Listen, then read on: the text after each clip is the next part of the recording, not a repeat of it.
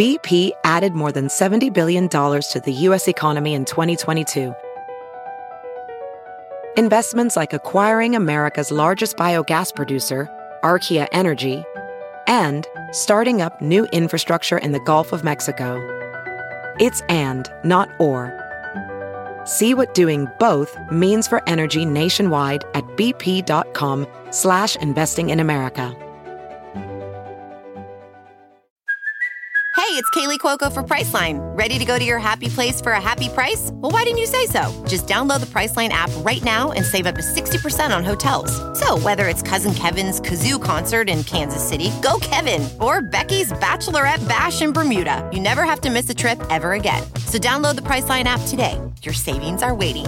Go to your happy place for a happy price. Go to your happy price, Priceline. What's up, Gypsy Gang? We're back for another episode of the Gypsy Tales podcast, and this one, as always, certified banger.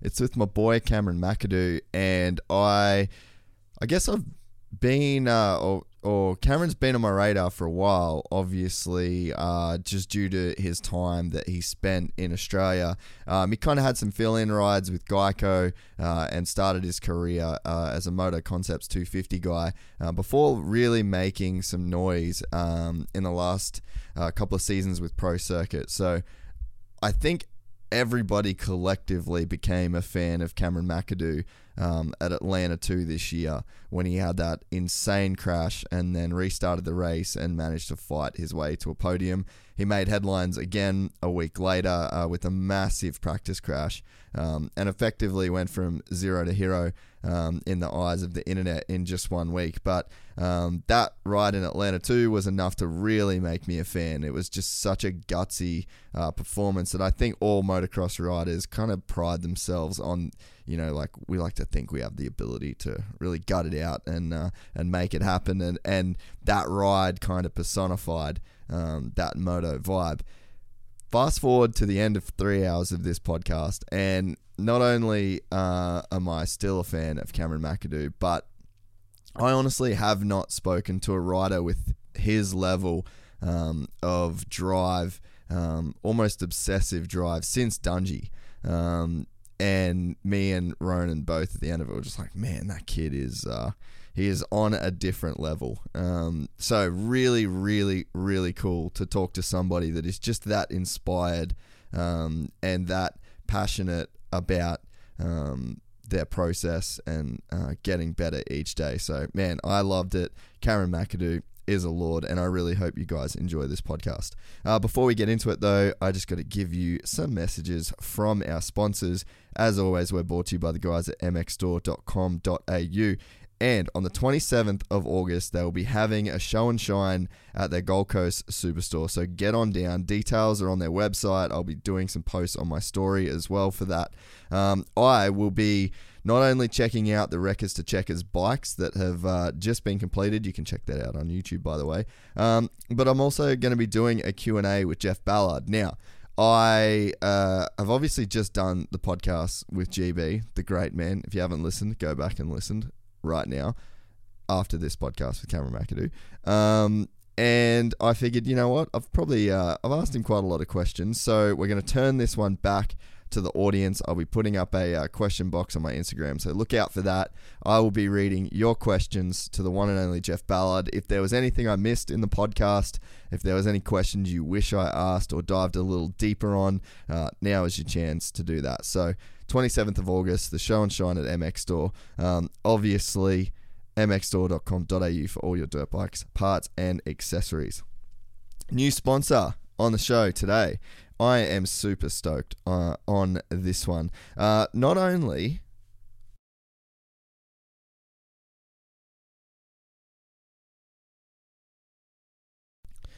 All right, we have a new sponsor announcement today as well, and I'm super excited to welcome the team at Anti-Gravity Batteries on board. Scott is actually a full-blown member of the Gypsy Gang. He reached out a while ago about his products in anti-gravity batteries. I did one little look on the website and I was like, bang, we're on here, boys. You guys absolutely kill it. These guys make batteries You guessed correct. But they make literally the best batteries. They make batteries that are used by factory teams all throughout the pits, factory buggy teams, cars, everything. These guys are literally the leaders in lithium batteries. So lithium batteries, if you're not familiar, they're super lightweight. The anti-gravity batteries are especially lightweight, and they're also the first battery to feature an in-battery jump starter. So basically, there's technology inside the battery that if for some reason you left the bike go too long without charging, you leave a headlight on, something like that, there's technology inside the battery that will basically put it into a sleep mode with enough power to cycle through one complete restart of your vehicle. Again, super light. These are way lighter than stock. That's why the factory teams use them. If you've ever pulled the battery out of your bike, I run a KTM 350. You pull the battery out of that, they're super heavy stock. So switching to an anti-gravity battery, also you're going to protect yourself for failures. I actually just had one in my 350 as well, so quite good timing on that. But you're going to protect yourself there, and you're also going to shave a ton of weight off your bike. So if you're interested in looking at their products, head to antigravitybatteries.com. We're going to have more information coming in the next episodes, but definitely jump online and have a squiz. More info to come, but welcome on board to the guys at Anti-Gravity Batteries. Like I said, these guys are a part of the Gypsy Gang, so super stoked that they've come on board. We're also brought to you by the guys at Fist Handwear, fisthandwear.com. Gypsy Gang is going to get you 15. I think it might even be 20. Check that. DM me. Let me know. Fisthandwear.com. Gypsy Gang's code. That code is also going to work at dixonquality.com.au. We're also brought to you by the guys at Rival Inc. Damn. I don't know if you remember, but we've been kind of talking about their 100K giveaway for a while. They're at 97K. They just announced that winner as this podcast goes out. And 3,000 more follows, and they're going to be giving away that brand new Honda 110. The thing is tricked out. I would love to win it. I can't, unfortunately, but you can. So head to rivalincdesignco.com. Code Gypsy Gang is going to get you 15% off your graphics there as well. Going to be putting some more on this weekend as we get ready for Rocky. And also, we are brought to you by the guys at Cricks Tweed. Head to crickstweed.com.au. And also, the guys at Crush Oz. We will be taking a bunch of bike wash up to Rockhampton for the King of Capricorn this weekend. I've talked about it before, but head to crushoz.com. The easiest way for you to wash your dirt bike is to buy their bike care bucket. It comes with everything you need to wash your bike and then to protect it post-ride. It's got Rotor Revive in it. It has got the bike wash, the degreaser. It's got stuff. It's got a brush that you can use on your bike. It's probably my favorite part, and best of all, it just packs into a kit. It's got the after spray in there, so basically you just unload the kit, you work your way through, and you've got a super clean motorcycle that is protected for rides to come. So guys at Crush Oz, absolutely killing it for us for a really long time. They're one of our original sponsors, so thanks so much for coming on board, guys. All right, that's it. Pumped. This episode with Cameron Mcadoo is great. He's a great guy, and super stoked to have him come on the podcast. Enjoy. From the gang called Gypsy. Gang and they come and get Gypsy. Gang and they come and get Gypsy. Gang. I met a Gypsy. Gang. I met a Gypsy. Cameron Mcadoo, welcome to Gypsy Tales, the great man himself. How are you, brother? Good. How are you? Thanks for having me. Yeah, man. No, I'm stoked. So what's been, we're just saying, like, literally right before we started recording that trying to keep yourself sane while you're not riding. I haven't ridden in 2 weeks, and I'm off it. So I can't imagine how you feel right now. Yeah, it's gotten pretty tough at this point. Early on, you're kind of like, you accept it. It's a big bummer. Obviously, I did my ACL first round of outdoors, so there's a lot of work that goes into it, so that we were bummed about it. And then, I kind of accepted it. And then by the time you get 4 or 5 weeks in. I'm chomping at the bit. I'm 9 weeks in now, and I still have probably another 5 at least. So it's getting to the point where I'm like, I'm able to start cycling now and start doing like quite a bit of training stuff. So that keeps me pretty busy. But it's tough, especially to watch the guys race on the weekends. Yeah, for sure. Hey, pull this mic up real close. You'll be able to move that arm like wherever you want. Yeah, you'll hear the difference a bit. Yeah, that's way better. Cool. What's the for some reason, like in my head, an ACL is still like a year out. Like you remember back in the day, like 2003, Carmichael did an ACL and it's like 9 months. How far is the whole surgery and rehab stuff come these days? Like what's the prognosis for an ACL these days, and like what options and stuff have you got? They usually say 4 months. That's kind of like the basic now. What I actually did was I had a tibial spinal fracture, so my ACL actually pulled the top of my tibia off, and it fractured my tibia down. So I did have some partial tearing in my ACL that he had to stitch back up, but I was lucky that I didn't have to get a new ligament. Usually with a new ligament, they'll do a hamstring or your patella. But he just cleaned up my meniscus and my ACL. He had to stitch some up, and then he had to screw my bone back down. So I'm still looking at pretty much the standard 4 months. I was 6 weeks not weight bearing at all because of the bone. And now I'm just getting my leg strength back and strengthening up the joint now. Yeah, okay, fair enough. So like it has come quite a long way though, eh? Oh yeah, totally. My trainer Nick Way, he has done some ACLs and he was even not too long ago when he did them, and they used to go, big scar up your knee. I know a lot of people that have ACL surgeries and they're like massive scar up your knee, and I have like 3 tiny little scope holes, and that's it. Yeah, that's crazy. It comes so far, man. And then I guess like the different rehab, and I see that on your Instagram, like you're running like is it the kinetic? Is that the things that you put on your legs? Yeah, I do like Normatex, which is like a compression therapy. Normatec, yeah. And then like we have an Alter G treadmill that I've been running on, which is you basically get in a chamber that airs up and it calibrates your weight, and you can decide how much weight you want. So like how many percentage of your body weight that you want to run on. So like I started running at 30%, 40% body weight, to where just to get my like stride back. And yeah, there's quite a bit of stuff that the therapists have that are able to like get us pretty far along pretty early. How does that feel running with 30% body weight? It's weird at first. It's really weird. It's like, it feels like you're running on the moon.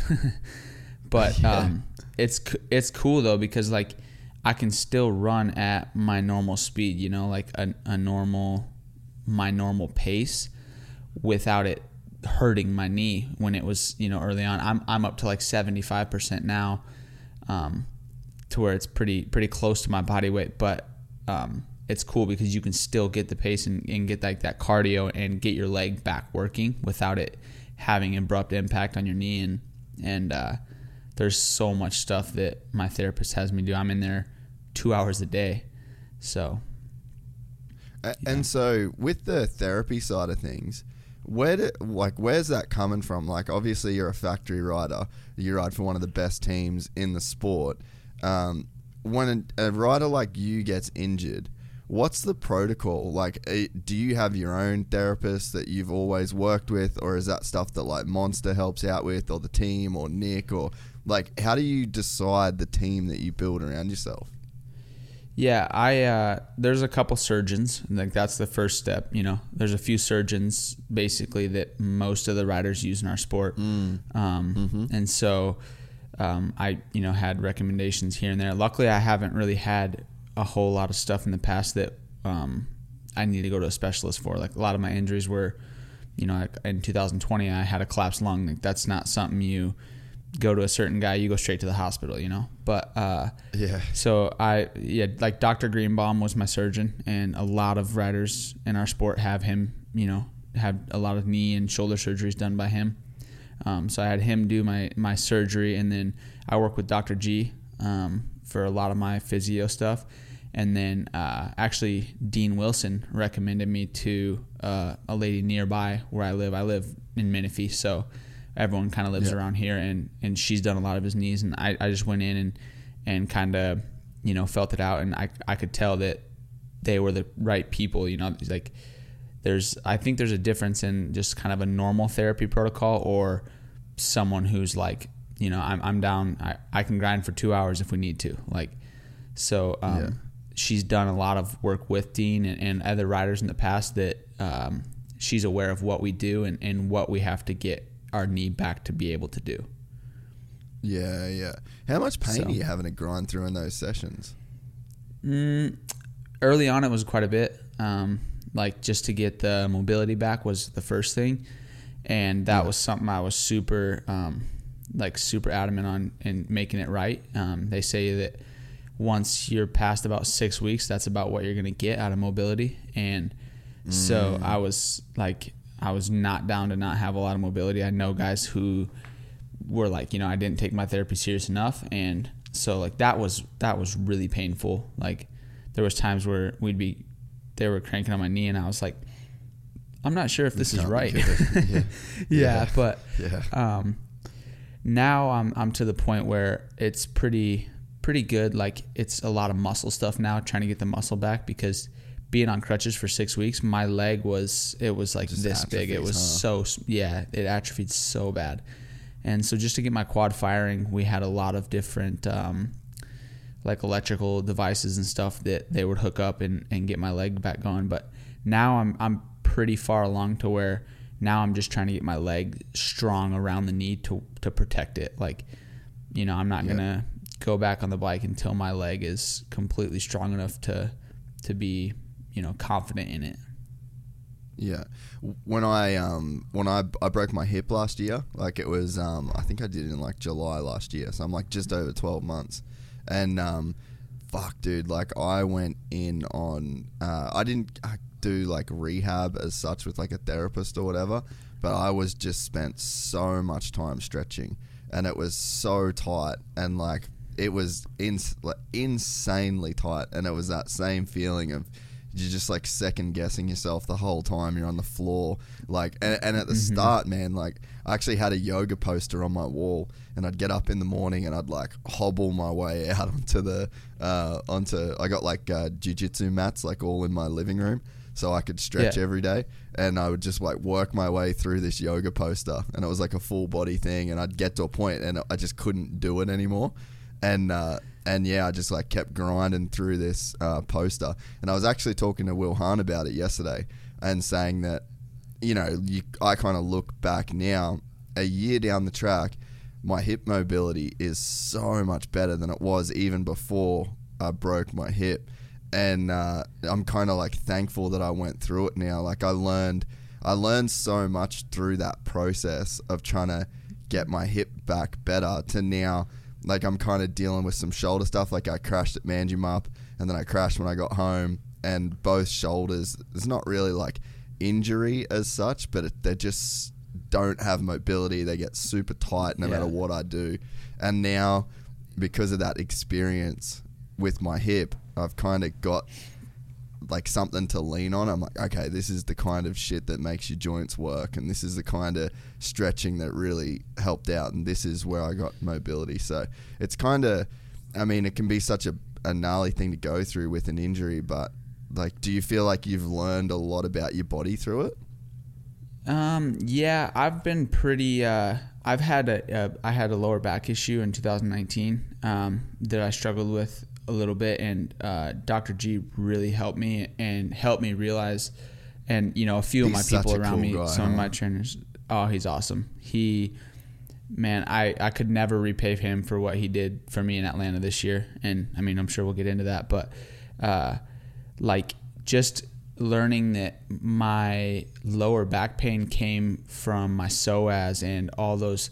There's so much stuff in my hips, and like you were saying, you're breaking a hip. Like I can't imagine that, because so much comes from your hip mobility and your quads. Like I was like, it was really hard for me to wrap my head around the fact that my lower back felt like someone was sticking a knife in it. But then he would stretch my psoas, and I'd stand up and I'd be like, how, you know? So like, that's a part of my schedule and my training program that I take like extremely serious is my stretching. Yeah, really. It's almost like a training session at, multiple times, at least 3 to 4 times a week. Every day I stretch, but I have, long stretching sessions multiple times a week because as a racer, like, you take it for granted until it's gone. If you pull something, then it's like it's so hard to function. But if you can be ahead of it, like, it's so helpful. So I would love to talk a little bit more about this and learn some stuff that you go through with, like, that helps with riding. Because for me with jiu-jitsu, like, the most important position for me would be to get into like a real deep squat. So like, you see like the Asian squat, like people can just chill in that squat for ages. Can you do that? Yeah. Or before your knee? And I haven't done that far yet since my knee, but it's kind of funny. That was something that a couple of my old training partners used to really struggle with, and I never understood it because it's like some people it's like almost like a shin mobility. Like I can squat down and stand, and they would fall over, and it like didn't make sense to them how I could do it. But I was like, it doesn't make sense. Yeah, it didn't make sense to me how they couldn't. Like, it wasn't like I did so much stretching to get that ability. It was just like I was like, I don't get it, But there's like, I mean, it's endless. There's so much that I don't know about stretching, but it's like such a big deal in sport for sure. Oh man, it's insane. So that was one of my goals. So like when I started jiu-jitsu, flexibility is like a funny thing because you don't know that you need it in so many activities in life. Because like this chair, for example, like I'm just sitting in this chair and it does the support for you. And then when you bend over, you just go down on one knee. And there's all these different cheats around flexibility in your everyday life. And it's not until you perform or like you have these movements required of you that you understand like, oh, I'm not flexible. And, people would like just do the little Littman's test of like bend over, touch your toes and see if you can, touch your toes. And that's like people's idea of flexibility. But when I started doing jiu-jitsu, it was funny. Everyone in the class they'd get on their knees on the mat and then they'd sit back on their heels. And then that was how people would just chill and watch the instruction of the like techniques that we were learning. And then I couldn't do it. And I just had dude, my right knee was just like locked up. And my heel and my ass was like that far apart on my right leg. And I just could not close that gap. And I would get the most gnarly pain down the front of my knee when I did it. And so anyway, I went to physios and shit. And they were like, oh, it's probably your meniscus is fucked. So, like if it's bothering you, then we'll get some MRIs or whatever. And then that was like my first thing where I was like, hey, why can't I do this? Like, this is fucking crazy. And so, dude, I got on a foam roller one night and I rolled my quad for probably 45 minutes and like went all through like my IT band, all like the muscle on the inside of your knee. And it was excruciating. And I just rolled on this thing for so long. And then I got on my floor and I tried to do it. And I actually could, it was like a lot closer. And I was like, shit, this is gnarly. So I just doubled down, just went super hard on, I'd always foam roll that part like in my quad. And then there was something, I'd got like I started YouTubing it because there's so much information on YouTube with mobility and stretching. Mm-hmm. And then the next thing was to get a towel and then put the towel behind your kneecap. And then like in the arch of your knee, and then that would like open your knee joint up. And it was crazy, dude. Like I felt it honestly felt like blood was flowing into an area that just had not been blood in so long. And so I just kept doing all these little things, and it kind of fixed that knee problem. And then I did it to the other side. And then the next thing was the squat. Same deal, like what you were saying. I couldn't squat down. I'd either lean real far forward or real far back. And then so when I broke my hip, that was the process, was like, I want to be able to sit in a squat for like 10 minutes. And now, dude, like I work on my dirt bike at home, and I'm just like in the Asian squat, and I'm like cleaning parts on my bike, and I'm in the Asian squat. And it's like, it's made a massive, massive difference. Like, just having those two functions of being able to sit back on my heels and then do that Asian squat. Yeah, totally. And I think it's something that might be, I think, a little bit underrated. And I guess, how can I say it? Like, as professional racers, like professional motocross racers and supercross racers, like we all do it a lot. And I guess the general public might not understand it because it's not the thing that we post on Instagram. It's pretty, we post us cycling and us riding and us in the gym. Like that's what it seems to be that we do. But I promise you, every one of those guys has got full routines that they do, and people to do it with them or for them. Like, a lot of guys have Dr. G. There's multiple different chiropractors and doctors that work with guys just full time for that. Like, that you just get paid full time just to do that. I think that was actually kind of, one of the things that led to the injury and the crash, is that I just didn't have the ability to, like, the muscles stopped, and then that then transfers all the pressure into the joint. And I think that even, like the whole knee brace debate that's kind of been going on when we had Rhino on the podcast, and then I actually took my knee braces off after that podcast, and everyone was like, oh, are you worried about this and that? And there's definitely, like, I can definitely see where there is benefits protection wise for your knee, but then I can also see where there's places where it could like hinder you.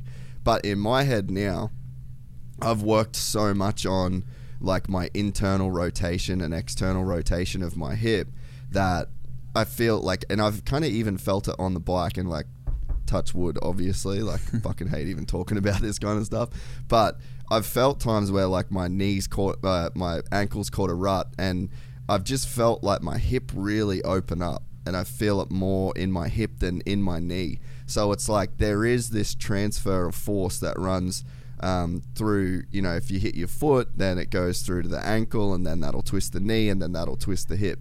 So I really think that hip mobility is probably the thing, in my mind at least, that probably reduces the chance of knee injuries maybe more than anything.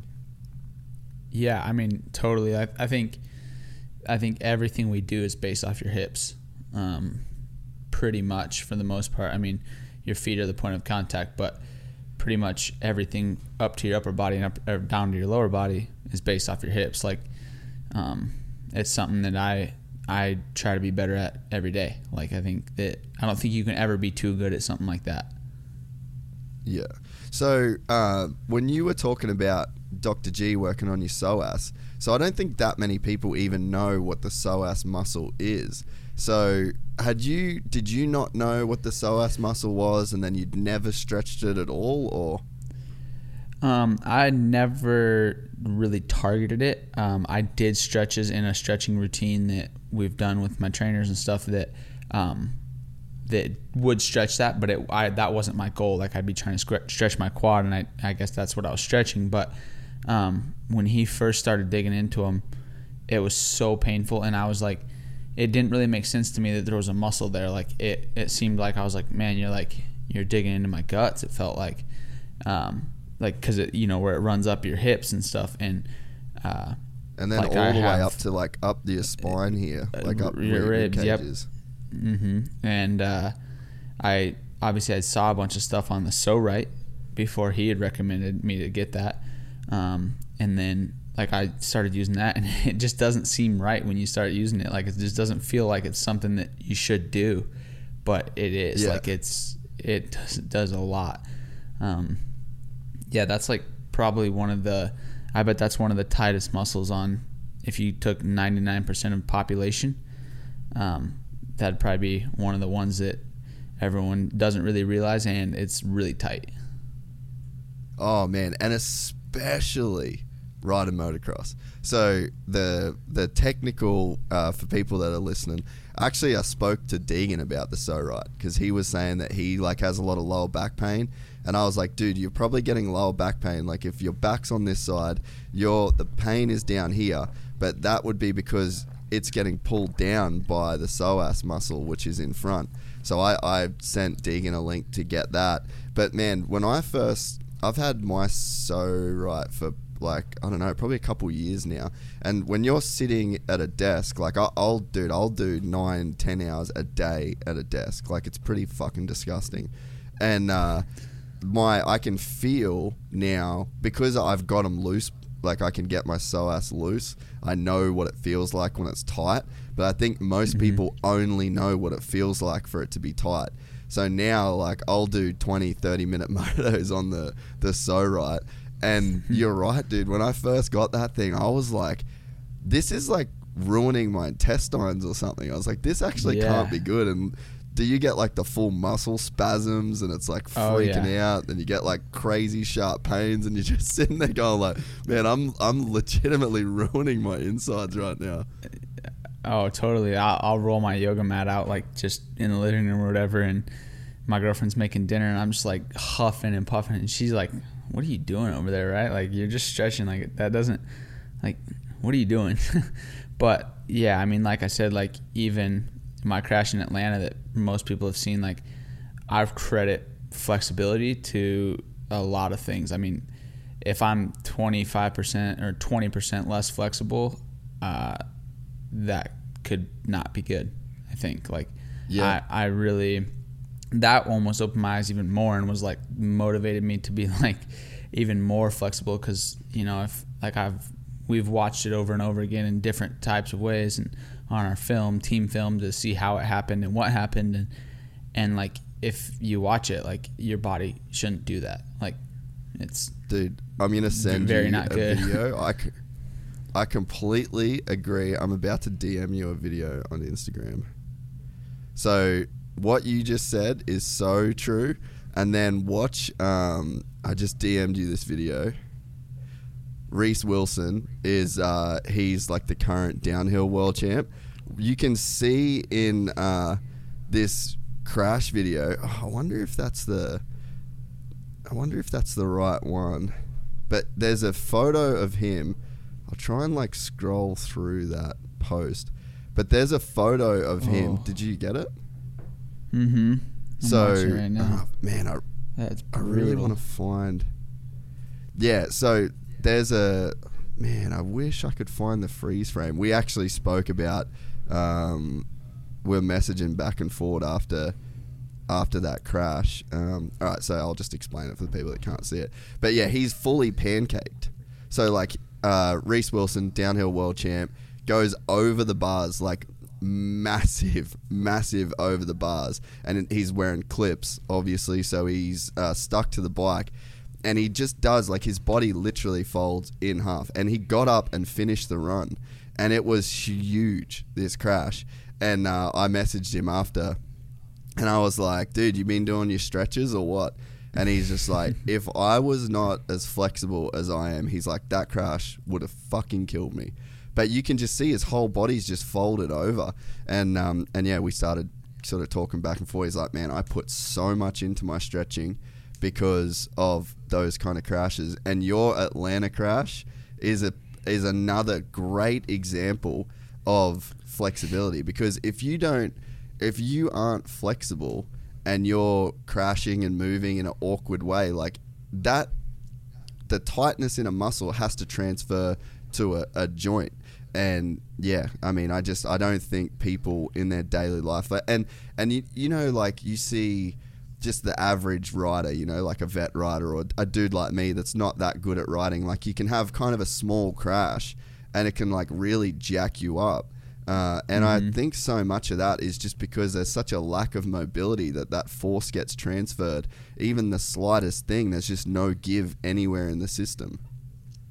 Yeah, I mean, I totally agree. I mean, even I think sometimes ex racers, like if you've been at the highest level and then you retire or whatever and then come back to riding, like I've talked to a lot of guys and they're like, man, my body just doesn't let me do what I want to do. Like I am capable of going, like they don't even like riding because they're like, it's not fun. Like I feel like I have to ride slow because of all the things holding you back, and you don't really appreciate it, how good our bodies are when like our whole life revolves around making it as good as it can possibly be to perform at the highest level. Like, so it's kind of hard. That's just what you get. What's normal to us is just to be like, have the best of everything for your body. And then when that goes away, it's like, it's way different. But yeah, it's so like, it's an endless topic. Are there any things that you would work on? Like if you had advice to people that were listening to this, what are like the real big keys in your mind that people should implement into their daily life, like when it comes to mobility and stretching? I think your groins, like your inner thighs, your hamstrings, and your psoas. I think those are like the three.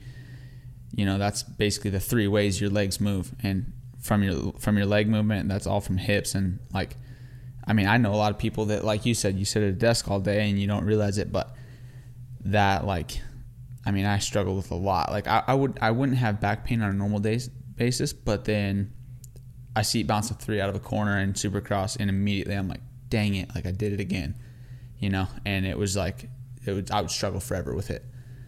But, and that's like some people that feel like that when they stand up. Like, yeah. No, it's super cool to hear you talk about it the way that you are. Do you do much like trigger point stuff as well, like lacrosse balls and shit like that? Yeah, Nick loves the lacrosse balls. He's all about those things. Yeah. And that's like another thing down our IT bands and stuff like that. Not a crazy amount, just in our own routine that we do. Like I don't have when I like get massages done, I don't have that stuff done, just because sometimes like a trigger point massage, unless I have an issue that I'm dealing with, sometimes I feel like a deep tissue or like when they really hit trigger points can make me more sore. And usually when I get a massage, it's to feel better for a race or whatever it might be. And sometimes after those really deep ones, like you'll feel more sore, you'll be bruised for like a couple days. We don't really have time for that. Do you ever get like, because I've got, and I think it's from years of, so when like I was filming, you'd have these heavy red cameras and you're in this position and like your shoulders forward. So like you can literally see my left shoulder blade muscles, like to the left of my spine are a certain size, and then the ones to the right is like way bigger because of like the overuse. And I've found that I've just got these like crazy knots, and I think that I'll just be dealing with them for ages. So like I probably do as much trigger point stuff as I do stretching, just because there's so much like scar tissue and shit in there. And I think that it's probably maybe a bit different for you because like you've been an athlete for so long, but I would bet that there would be so many people out there that just are like normal people that have their normal job, and there'd be these like crazy tight spots of tissue that they just would never work on and would never like you'd never get rid of that knot, and you're never going to be able to stretch the muscles. Like I remember I went to Eddie Castillas one time, and I was coming back from surfing, and I was in my car, and I just had the craziest pain in my shoulder blade and my lower back, and I went to see Eddie, and he was like doing some like massage and stuff. He's like, dude, you literally can't fix this until these knots have settled down, because it's like trying to stretch a rope with a knot in it. Like you're only going to make the knot tighter. So yeah, it's like it's a fucking crazy deal, like in terms of maintenance that you've got to kind of put your body through. And you can see like one of my biggest fears, man, is being like an old dude that's hunched over, and like you see those people where their body, it just slowly starts to collapse on them. Yeah, I say that all the time to my close people. I'm like, man, I want to do everything I can. Like obviously the sport I picked and the job I picked I'm going to feel some stuff when I'm 50, you know, like that's just the inevitable, but I want to be as best as I can, like, because I do see that a lot. And it's like, I mean, especially with injuries, if you don't take care of them properly, they show back up. That's for sure. So that's kind of like something right now that I've always kind of been the guy that like I'll do whatever it takes to be back on the bike. Like I want to race. If I could, I'd race these last 5 rounds outdoors right now. Like I would do anything I could. But I've learned too that it's like I've rushed injuries before. I think probably every racer has, and it just never ever works out. Like it never works out for the better. Obviously, if you're in a situation where you need to ride through an injury, like that's something different. But that's why this thing with my knee right now, like even, you know, my upper management and you know, my bosses, they're super adamant about like, get that thing right. Like, you know, we want to be good when we need to be good. So that's part of honestly having good people around you too, because it's nice to be able to have people on the same page or working for your best interests. Like that's the biggest thing. So we touched on Dr. G. I feel like a lot of people listening to this would have heard of Dr. G and know Dr. G, but why do so many people go to and use Dr. G, in your opinion? Honestly, I think that the real reason is because like it only takes one time for you to have something that you don't feel like is fixable in a very short amount of time, and somehow he can always make it like happen. And for me, my first experience with Dr. G was 2017. I filled in for Geico for the end of Supercross season, and then I had the full season of outdoors, and I just had come out to California. My first time out here, I raced Glen Helen, and then I was getting ready to race. It would have been I raced Hangtown, and then raced Glen Helen, and then the Tuesday after Glen Helen, I had a crash at Paula, like a super dumb little practice crash, and I hurt my shoulder really bad. And Christian Craig, like I was pretty close with him, and he was on the team. He got a hold of G and said, "Hey, this kid's gonna come in," and so on and so forth. And G straight up treated me. I felt like he would have treated Dungy when he was working on him. Like that's how he was, and he had no clue who I was. And like right from there, and I'd obviously heard about Dr. G all around and saw him at the races and so on and so forth. And like he was like just down to do whatever it took to get me better. And he was sending me to like his MRI people, and you know what I mean? I had an MRI within an hour and a half. Like you usually wait for weeks to get an MRI sometimes. So like he utilized all his resources to make me the best I could be, and like he didn't even know me. So right there I was like, man, like I want to work with this guy. And I still had lived in South Carolina at the time, on the other side of the country. And then but now that I live in California, like I live an hour and a half from G, and there's times when I go to him 3 days a week, like, and even when I don't have any issues, I go to him at least once to twice a week, just because like he does so much for us. And then at the races, that's another huge thing. Like I talked about in Atlanta, I was, after the second Atlanta when I crashed, I was in his hotel room for hours a day. Like, I mean, it was, and then he has to, even now with the COVID stuff, when that was going on, he has protocols that he has to deal with. So he would just make it happen. And like, I truly don't know if I could even swing my leg over a bike by Saturday if I wasn't working with him the whole time. Like, and immediately, like, and I'm not even like full time with G. Like there's guys that have him hired full time, that are like, they pay him a salary and he goes to the races or however it works out. And even though I wasn't one of his full guys, he was at the truck right afterwards, and he knew, he's like, we got to start working on that thing for Saturday. And like, he worked on me Tuesday night after that crash. So like, he's just super committed, and he for sure has what all of us riders' best interest.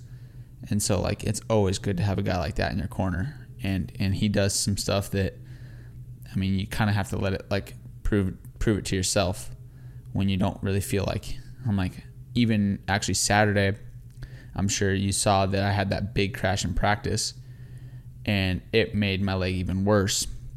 And I was really super unsure if I was going to be able to race Saturday night. And he worked on me, did a bunch of, he has his machines at the races. He's just got so much that we need and that is helpful to us that it's pretty hard not to, have him in your corner. And even, like being around G the time that I've been around him, I think there's kind of an important aspect to his program as well, which is just like the belief that he has that he can get you guys back on track.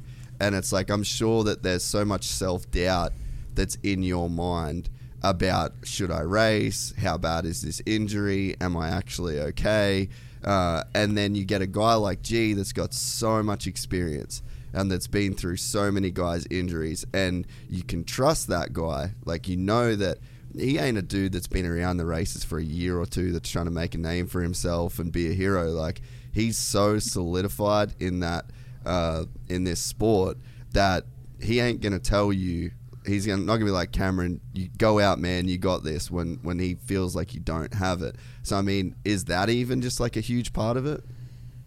Yeah, totally. He's super straightforward, and like you said, like he doesn't have to prove anything to anyone. He's worked with almost every one of the best guys in our sport, and he's super straight up, and he's there to do what you need him to do. So like, even if he's like super unsure if it's going to be possible for you to make it happen that night, he's going to do everything he can to make you as best as you can. And then it's I've asked him before, like, hey, do you think it's going to be possible? And he'll be like, I think it's possible. I do. Like, I think that if you do this, this, and this, you can make it happen. And he's never really steered me wrong. Yeah. I mean, just that confidence that you can have in a person, because I'm sure, man, there's like so much self-doubt when you are dealing with an injury as to like whether or not you should ride. And then there's like the pressure that you'd feel from the team. Not that the team is trying to get you out there, but there is a pressure. Like, you ride for Pro Circuit, like you're in the championship, you're one of the top guys, like you're winning these main events. So to have someone that can give you, the confidence to go out there and still perform, it must just be so huge. Yeah, for sure. And it's a group too. Like, that's something I've learned, like, later on, or as my career's progressed. Like, you're only as good as the group of people around you. And like, that's so true. Like, I have, between having Nick, I work with G, and even Mitch, like, he's, I've built a pretty close relationship with him, and like, those guys really, like, they have your best interest. And Nick is super, he's been through it all. He's dealt with anything that I could probably deal with. He's dealt with it in our sport, and like, I know he has the best interest in mind.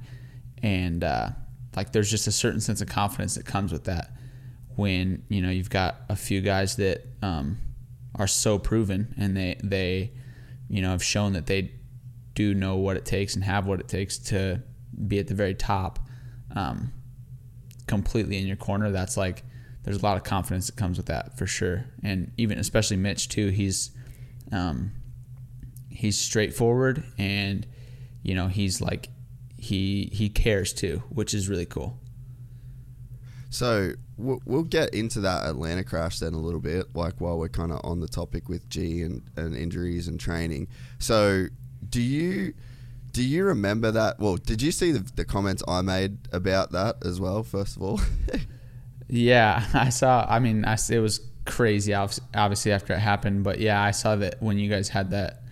What was it? It wasn't a podcast, but it was something that you posted that I'd seen. I think it was on. Maybe it was like with Sleater. Me and Sleater were talking about it after the race. Yeah, like, I don't know if I saw that. So, yeah. So I mean, I said, like, you looked out to me. Like, you looked like you were knocked out, and I've seen enough.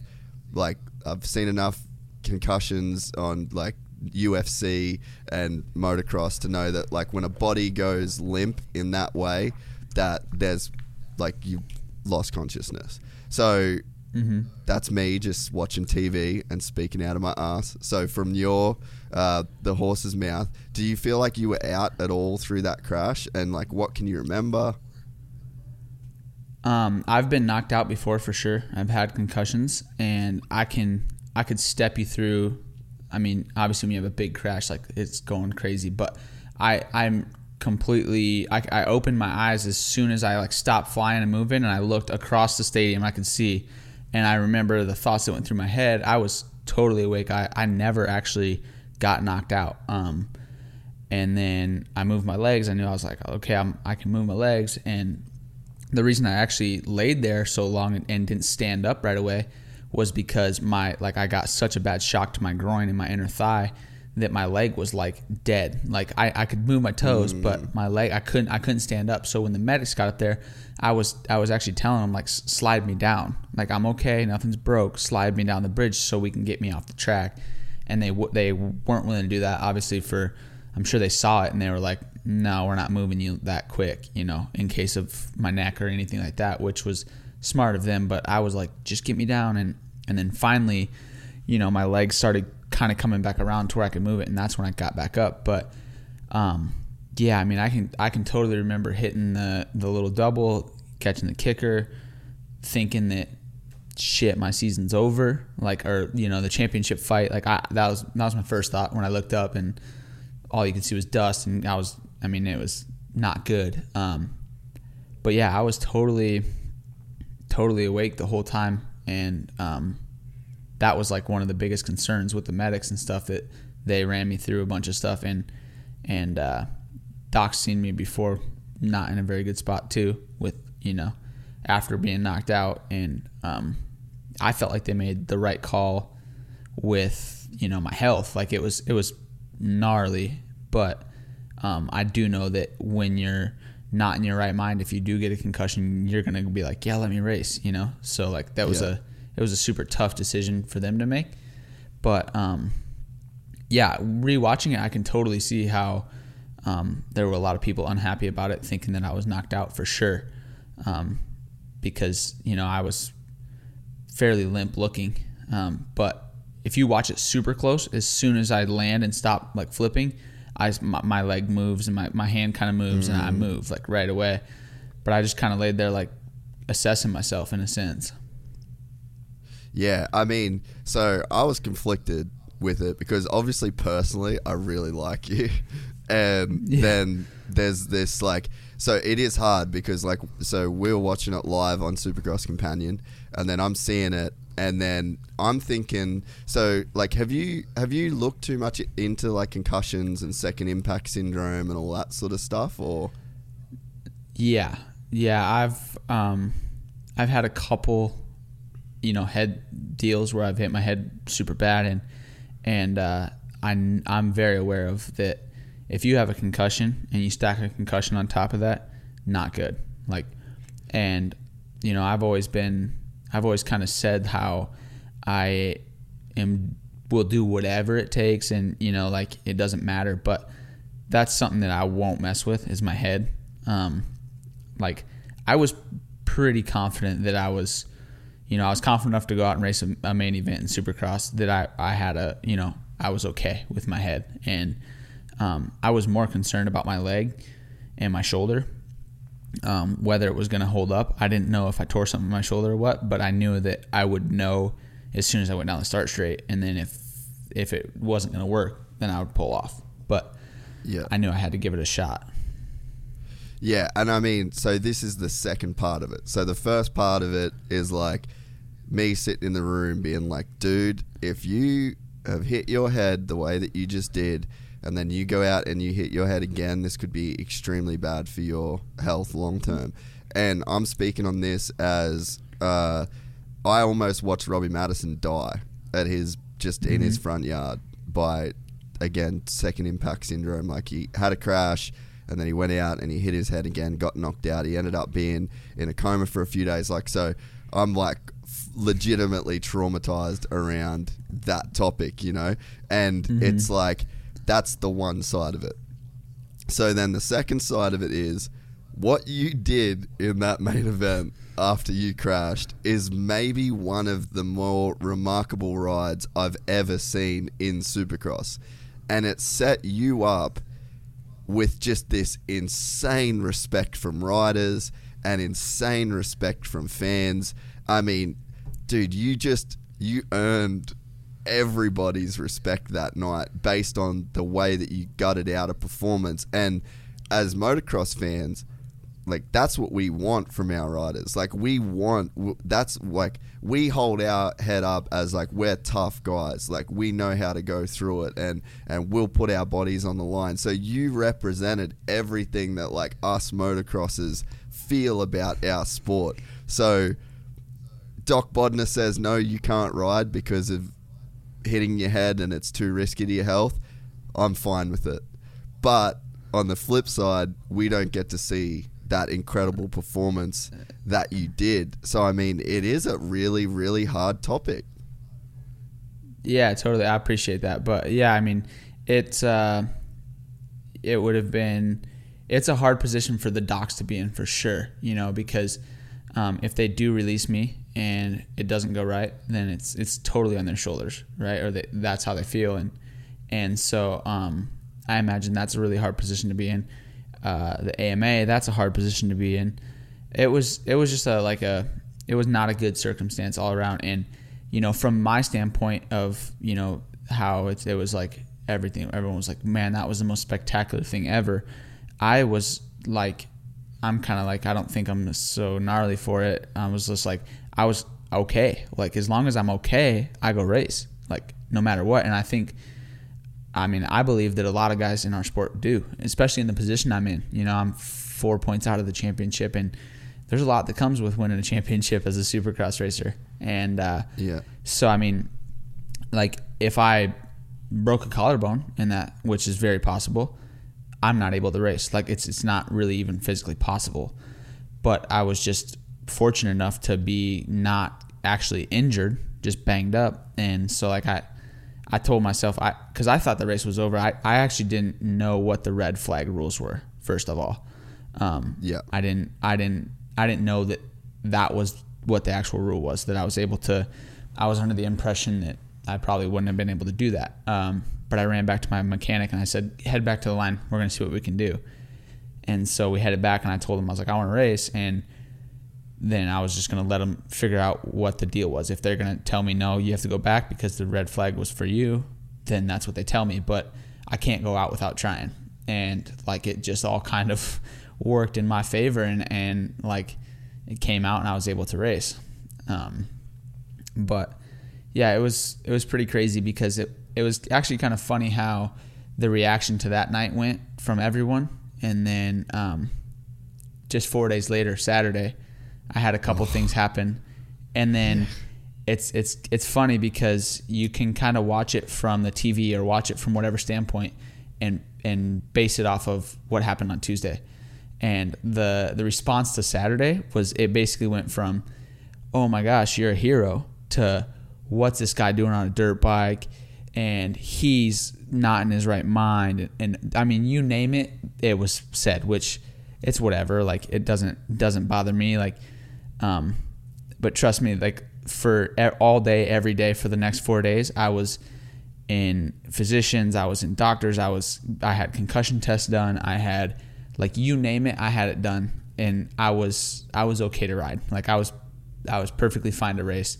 My crash in practice was due to, I came up short on a quad and it like jacked my leg, and then I crashed. Like, that was it. It wasn't because I wasn't mentally clear. I mean, I qualified second, and then the first race of the first start of the main event on Saturday, I ran wide. Like, it was like a kind of a double apex first turn into a rhythm section. Well, I was far left, and I kind of got jumped into, pushed wide into the tough blocks, caught a tough block, and it shot me underneath the pack. and Chris Blows crashed off me, which was like terrible. I hate to see that. But immediately it's turned into, the reason that happened was because of X, Y, and Z, what happened prior. And like, it had nothing to do with it. I mean, it was brother. Absolutely. Yeah, totally. That's the internet. And I mean, like, you know, I would never want what happened there to happen. And then I had a goofy crash actually with my teammate in the whoops. Like, him and someone else got together, and we've laughed about it now, but they got together and he was crashing and I ran into the back of him because I don't know if all you guys have ever skimmed a set of Supercross whoops, but when you're doing it, you can't really stop in the middle of it. Yeah. And so I ran into the back of him while he was crashing and kept him up, and then I crashed. And so it was just like, it spiraled out of control. And then it was just kind of such a bummer the way that ended because, you know, like, I did everything I could possible to keep myself in the fight, and then I was out of the fight after that night. But, you know, that was a huge learning curve. Like, basically from the first Atlanta, from the heat race of the first Atlanta to the end of Atlanta, it was like, it seemed so disastrous for me. Like, I had such a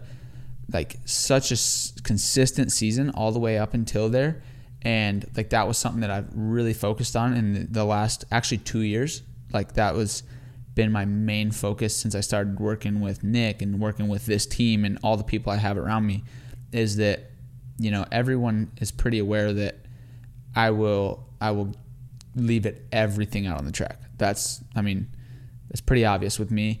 But the one thing that I needed to fix was my consistency, my, you know, bringing it down a notch and actually being aware of all the things that's going on. And like, I felt like I had that dialed in all the way. Like, I had great heat races. I was on the podium every race but one in Texas. And so like, it was going so great. And then it just like exploded in Atlanta. The wheels came off the wagon. But I still felt like I was able to manage it pretty well. Like, I still podiumed the first two Atlantas, won my heat race in the second one. Like, and then like the third one, it just, the wheels fell off, and it was just such a bummer. Like, it was a lot of learning though. That's one thing. Like, I learned so much because, like, I definitely learned that you win them or lose them on your bad nights. That's for sure. And that's like, you know, watching the 450 guys, we only race 9 rounds. They race 17. Like, and for those guys to gun so hard for 17 rounds, it's consistency. You know, that's how you win it. And like, I'm glad I'm going through this learning curve now. That way, here in a couple of years, when I, you know, hopefully do have the opportunity to be on a 450 and competing up top there, that, you know, you've gone through these things. So what would you do different? Like, let's say you've learned these lessons that you had to learn through the Atlanta swing. If you could go back and start again, obviously you can't be like, oh, well, I just would like not do this. But let's say you have the first Atlanta crash. What do you do differently to try and just get through that and stay in the fight, like you said? I think that the first Atlanta, or the second Atlanta, when I had the big crash, I've watched it so many times, and I really don't, like, we've kind of decided how it happened, but it wasn't, I didn't feel like it was something out of panic. It wasn't something that, it just was a complete racing incident for me, and I just crashed. Like, some of the stuff that happened in the second Atlanta, the practice deal, like, that might have been a little bit ego driven. I felt like I put one lap down and I was second on the board, but I really had felt like I could BP one on the board, and I did one more lap at the end, and that one more lap really set my night up for, you know, not to be the greatest. Like, that was a big crash in practice, and that was huge. So that's one of those things. Yeah, like, totally. And we had the plan to go out there and set a decent time, and that's what I did. And then I felt like I had a little more. So, you know, maybe hold back from that. Like, it was an unnecessary lap. I could have, you know, I went over the thing and there was 2 minutes left in practice. I could have just cruised around the track, checked out some lines, and called it a day of practice, and sweet, we got through P2 or 3, whatever it was. But I chose not to. Yeah, so like those are just a couple. There's just those little things that when you're in the middle of a situation, and then in the main event, like when I crashed in the whoops behind Hammaker, I think I was in fourth, and there was 2 big sets of whoops, which were really good for me that night, and like maybe being a little bit more patient, and not try and skim by 2 guys in the whoops, when they started jumping them halfway through, like so just little things like that. But it's really hard to go back and be like, man, I wish I'd have done this or that, because as a racer, that's what you do every night.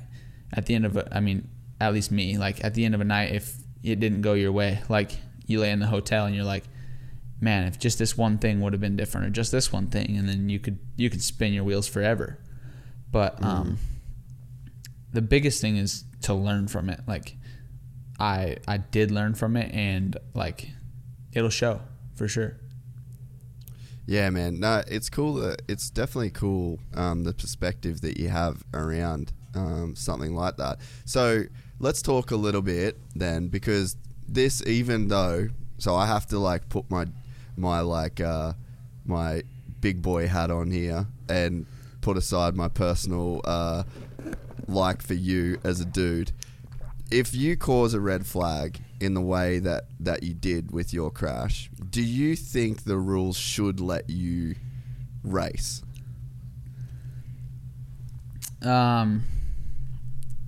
Honestly, no, I don't think. It's such a weird deal. Like I've seen it in so many perspectives, and if you crash on lap 1, it's hard for me to say this too, because I'm saying against like what the rules are, but like I was 1 lap down. I was 1 lap down from the rest of the field, and I got a fresh start. Like that's the thing though. Like it wasn't my fault. Like I got a lot of flack from my competition who I was fighting with. Like there was a lot of BS that night. My girlfriend was getting screamed in her face talking about how we were cheating. And she's like, huh? Like, I'm just glad he's alive. You know what I mean? Like, we're like, this is down by the podium that night. And she's just like, I'm just glad he's okay. Like, I don't even know really what's going on. She's there to support and hang. And it was pretty crazy, the response towards me for it. I'm like, if any of you guys anyone fighting for that championship had the same situation, they're racing. They're going to go out there and race. Yeah. If they get allowed to. Like, I didn't make the rule book, But, man, it's a weird thing, like, because, I've seen a lot of people say, well, yeah, if I crash on lap 1, then I'm going to lay there with one eye open until they red flag it. It's pretty obvious that that's not what I did. But there's also been there's also been other situations. I think it was just this season when there was a start crash on a red flag. I don't remember who it was, but the track came back across over the start. They had to red flag it, and he got back up and raced. So, it's happened for sure before. I can't say I totally agree with it. Like, I was really pretty blown away that they were going to let me race. Like, I was like, that's surprising. But, if the guys who run us say I can, I'm racing,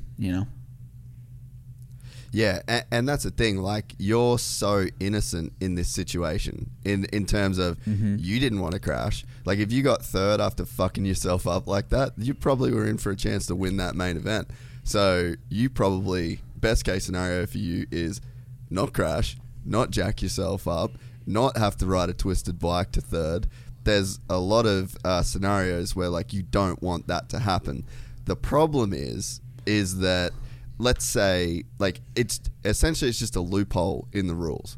So let's say, like, Cooper Webb is down 4 points on Kenny, and, second lap of the race, he's like, or first lap of the race, he's like buried in the pack. You have some kind of crash and, like, get, it's hard to even say, like, how you do it. But the problem is that you could do it. And then Coop gets up, rips a whole shot, wins the race, full points, championship swing. So I don't think the question is around like whether you did that on purpose. I think that should be put to bed. And then it's also not up to you to be like, you know what, guys, this isn't fair. It's like, well, fuck, the rules is the rules.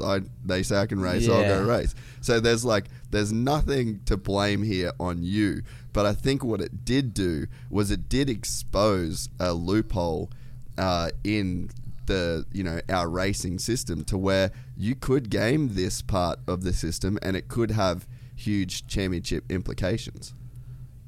Yeah, I mean, I would agree with that, and I can't say if I wrote the rule book that I would let that happen. I can't say that I would, but I guess I just don't really. If it was reversed, and I had my competitor that happened to them, I think probably at first I'd be like, "What the heck? How are they going to let him race?" So on and so forth. Yeah. And then I think really if I saw what happened and stuff, I would be stoked the guy's okay. Be glad he was honestly. okay. Like that. Yeah. Like, I mean, I can genuinely say that, like, I'm not friends with many of the guys I race. Like, I'm really not. I'm not there to make friends. I don't chit chat in the tunnel and bro down with guys. I'm there to do my job, and I have a lot of respect for the guys I race, but I'm not close buddies with any of them. But I also, if I was 1 point apart from a guy on the last race, I would never ever want to see someone do that crash or any big crash. Like, our sport needs us all, and we need all the top guys racing, like competing, and so that was just kind of something that was a little bit unfortunate. There was a little bit of pushback when, I don't think it was necessary. Just towards like just direct. Exactly, it should be the pushback towards the rules, and, not you. Yeah, and I mean, I could care less. Like I'm pretty thick-skinned, but it was just pretty surprising. I think it kind of exposed a little bit of character in some people, and like even actually a couple of the racers that I straight up race against, like like even Cooper in the press conference, he was like, man, like after seeing that crash, I'm glad he's okay, which was like, that's cool. Like that shows that it's the same way for all of us, and I would think the same for those guys. But I think if I was in that moment and I was against my guy, I lined back up, or if it was against the guy I was fighting with or whatever, and I lined back up on the gate and I saw him line back up, your initial thought would be like, are you serious? Like, he's lining back up? Like, I was leading that main event and he's lining back up now, and I have to re-pull this whole shot and try and do what I did again. But it's just something that's like, it's so rare for something like that to happen. But who knows? It might change for next year. I got a bit of a suggestion to what I think could happen and be a good, productive kind of rule change. Is I think that if you cause a red flag and you go out of the race with the injury and it gets restarted, I feel like there should be some kind of like pit lane kind of like start from pit lane, kind of like what they do in Formula One. So Lewis Hamilton hit Verstappen a couple weeks ago, put Verstappen out of the race, so he DNF'd. He had to do a 10 and then he got a 10-second time penalty. So I think that maybe there's something that we could implement that says, okay, if you crash and it causes a red flag, you can rejoin the race, but you have to start from like pit lane or a gate, or like they drop the gate and then they have to like, you have to pull in and then they re-drop the gate for you. And I think that that's probably fair, because again, it sets you up to have, like, I think from my like media lane perspective, it's like, dude, imagine how dope it would be to watch a guy that had this crazy crash and he's okay, and then he starts, a second gate drop completely by himself. Like, that's pretty dramatic.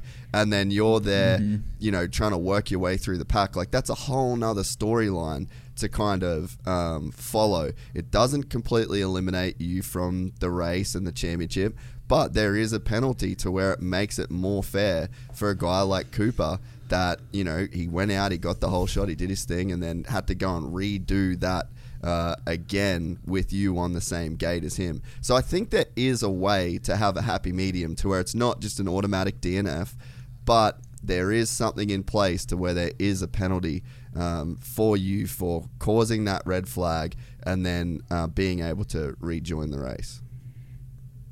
Yeah, for sure. And I mean, I think that, you know, I definitely don't have all the answers for the rules, and I know that the people that do write the rules and that are in control of it, like, that's their job. They're doing everything they can or whatever they feel like is the best. So, you know, I'm sure that circumstance or what happened in Atlanta is I'm sure there'll be a lot of conversations about it for the next following year's rule books. You know, I'm sure that'll raise some concern, and there's endless amounts of rules that you can make. I think that, you know, it might have just been something that was never, I guess, exposed. Like you were saying, like there was just kind of like a little loophole that they're like, well, maybe we could reword this for this to happen.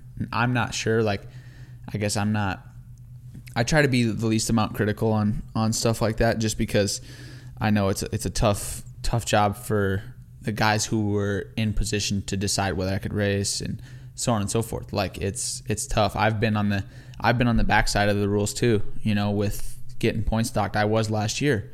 You know, I got 3 points docked for what happened in the whoops in Texas, and I didn't feel like I should get 3 points docked, but that wasn't up to me. Like, it was up to them. Yeah. I got 3 positions taken away. You know, the same night another rider pinned it down the side of the whoops and got 1 position taken away. I could go on and on, but it's not up to me. I don't make the rules, so I'm just going to, you know, I deal with the rules of the series, and I'm going to do the best that I can do to, you know, not be in a position to be affected by the rules. Yeah, no, that and as an athlete, that's all you can do and all you should do. I definitely think that there is some work that needs to be done when it comes to the AMA and enforcing those rules, because, man, it's just confusing. Like, I'm pretty fucking balls deep in this sport, and I scratch my head at almost every decision that gets made on some of these calls, and that there's no transparency. It seems like it's completely at the discretion of an official on the day, and then you can see guys that the AMA doesn't like. Jason Anderson, perfect example. Like, that dude could literally come on a podcast and say 1,000 examples of the way that he's been fucked by the rules. And it's like, there's so much of it. Like, I'm obviously a huge fan of his, but, you know, in the same way that I'll try and be objective about your situation, I look at his shit, I'm just like, what are they up to? Like, what are they actually up to? And I think that, you know, it's kind of like, if you look at Formula One and if you look at MotoGP, it's so clear and it's so controlled, and the way things are implemented. And I think that for Supercross, like, this sport is getting better. Supercross is getting better. Supercross is getting bigger. There's more people riding than ever. I mean, we've got, you know, we go months where there's 1 million unique people that watch our YouTube channel. Like, that's a lot of people that are into dirt bikes. So it's like, there's a really good opportunity here for this sport to grow. And I think part of that is, like, the package has to get better of, like, the whole sport in general, you know. So I really, really think that there needs to be, for me anyway, I think that there needs to be professional flaggers, and I think that there needs to be, like, a legitimate race control, like, not dudes down on the track that are you know, that are, like, kind of making calls on headsets as they're going along. But I think we need to have, like, a legitimate race control in the tower, communicating with all the teams. There's, like, a race control frequency. There's, you know, race controllers directing each individual flagger so that we don't end up with, like, Ken Roxon, Cooper Webb situations. Like, I think that there's so much in our sport that is just, like, this insanely high level package. And then there's guys that are on the track flagging that really don't have that much idea which is going on. And it's just like, I don't think that the sport can progress while we've got, you know, just sort of Tom, Dick and Harry with the flags controlling the outcome of, like, the most premier form of two-wheeled dirt bike racing in the world. Yeah, I mean, I think that, you know, there's, with anything, there can be things to be fixed for sure. I mean, I don't, like I said earlier, I don't have the answers. I don't I guess my job is just to go race and perform. But Yeah. even like a flagger thing, like I had a deal with one of the flaggers. Well, not actually a flagger, it was a medic, but it kind of went back to the flagger at the first round of Supercross this past year, when Alex Martin was down and there was the Red Cross, and I followed right. Cooper's line. Yeah, I followed right behind him, and the flagger had I think a Red Cross out, so we were rolling through those little rollers, and then Martin was laying in the turn, and the medic, Cooper went by him, and the medic didn't see me coming, and I was just kind of going off his back wheel pace. I was just rolling through there, and he jumped across the track to get to Alex, and I ran right into him, smoked him, like, you know. And the only option I had was to take full responsibility of it, because as a racer, like, I have to, like, you have to take full responsibility of every action that happens on the track, off the track, everything. Where, you know, maybe do I truly believe that I was fully responsible for that? I don't know, but you know, like, that I think could have been avoided. And how could it have been avoided? I don't have the answers for. I don't know whether it was the flagger before, or whether every flagger should have a red flag, like I've seen that. But then also, we have to have trained flaggers to where something doesn't happen in the middle of a race and they accidentally pull a red flag out. Like, so I think that's just, you know, hopefully they have the guys hired to make those decisions. And I think that, you know, our sanctioning bodies are working hard to be better and to be the best they can. So, like, I think that hopefully that, you know, it continues to evolve with us. You're such a nice guy. You got a nice way of saying everything. How do you feel about headsets in the helmet? Like, if you had like a race control, like, not necessarily two-way communication so that you could speak back, but how would you feel about having like a race control come through to your headset for situations like red flags, lappers, yellow flag deals, red cross flags? Like, would you be down with that, or do you think that's a terrible idea? I'm not totally against it. I've ridden with a headset before. In 2019 when I rode for Troy Lee, and that summer, Troy himself was working with one of the companies that makes those headsets for dual-way communication with the mechanic, and I tried it a little bit at a practice track, and it was pretty early on in it, and it was a little bit distracting for me. But, you know, I think pretty much every other form of racing does have communication, especially F1.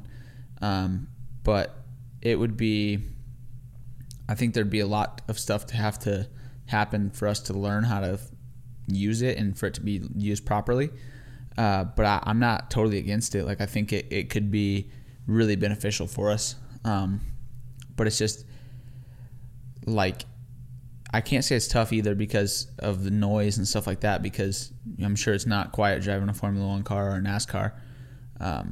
But yeah, I think that that's something that could be, you know, tapped into for sure. Like, as long as everyone has access to it, you know, as long as every rider, every privateer, everyone has an earpiece and has access to communication, whether it's to the mechanics, whether it's to an AMA official, race control, saying what's going on the track. But then it's also something that's like, you know, if it's like, okay, there's a yellow flag on rhythm 3, like, and you're on the other side of the track and you're listening to all kinds of stuff going on, it'd just be, I'm not sure how it would work, but I think it potentially could.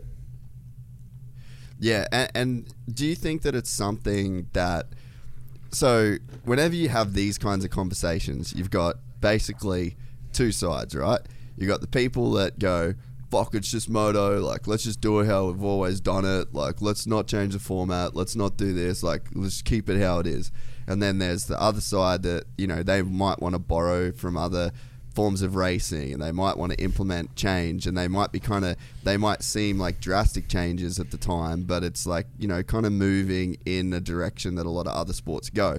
As a rider, like, do you think that you and most other riders would be open to things that would make it safer and more I guess just more clear too, like even, getting penalties, or can this guy race, or even, so like let's say you go to Atlanta too, and you've got that crash, and everyone's on the start line going like, what the fuck, can he even race? And then you get race control come through and be like, hey, this race control rule book says Cameron Mcadoo is allowed to re-enter the race. We'll be going to this, and then the gate drops in fucking whatever. It's just like, do you think riders would be open to like making these kinds of changes? I think so, personally, as a rider. I believe in things evolving. Like, I do understand some of the old school guys and being, like the core aspect of our racing and stuff like that. But also to be a top level sport as we are, you have to evolve. I think you have to evolve with times. Our bikes have evolved.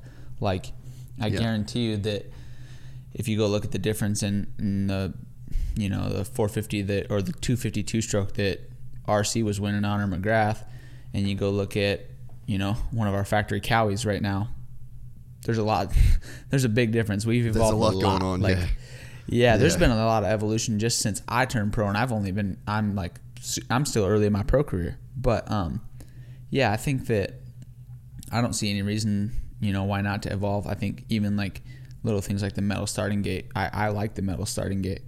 I like it. I like watching the GPs with it, and I think that it'd be cool to have it for outdoors. Then you've got, the other side where they're like, man, it's pro motocross racing. It's, this is the grassroots. We start on dirt. And I understand that too. So like, my personal opinion, I'm not a type of person, I guess, who I have my one way of thinking, and like you can't, like I can understand, and I can kind of like, I get where people are coming from in other aspects. Like, I don't think that my way is, or it's my way or the highway. Like, I try to do my best not to be that way. So, but I definitely do think that I'm not against us doing new things, trying new things. Like they tried the Triple Crown format a couple of years ago. It wasn't last year. Yeah, 2019 might have been the last year they did year Triple before, Crown. I think. Yeah. Yeah, and that was like that was cool for the fans for sure.